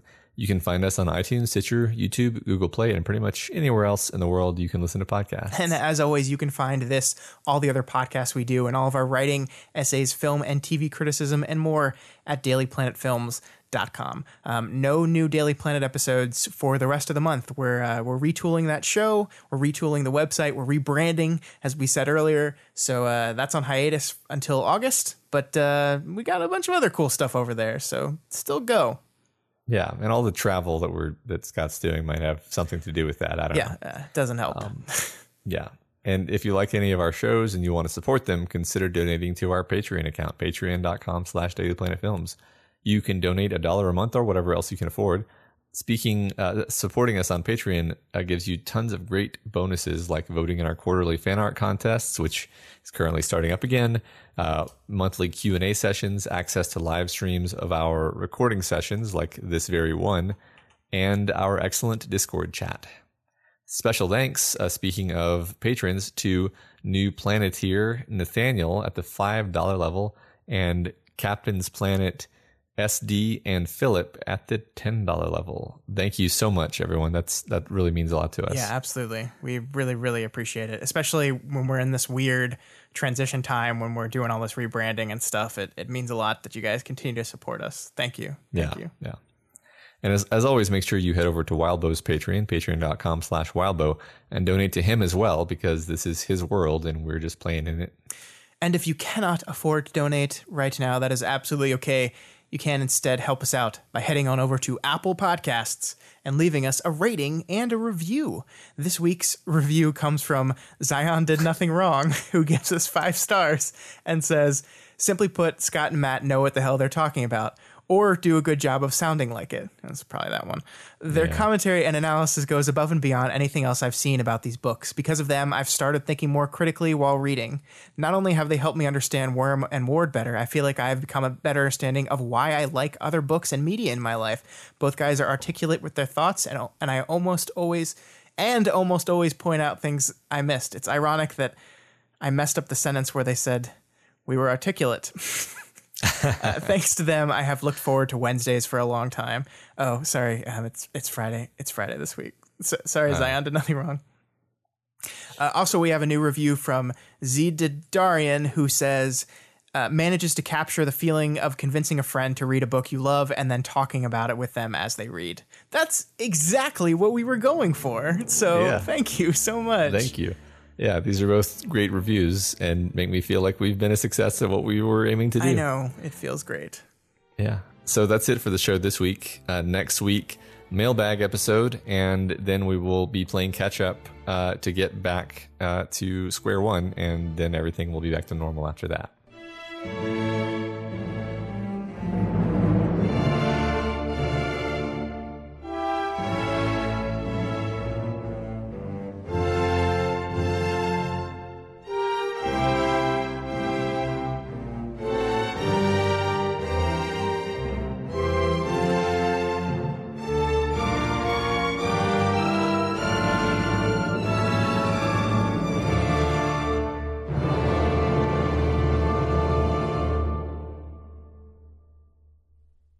I just want you to know that if we had only had 2 chapters, we would have been perfectly on time. It's because we had a whole 3rd chapter that messed us up. Yeah, well, it's fine. It was good. It was good. It was very good. Good shit. I'm going to hit stop now. Me too.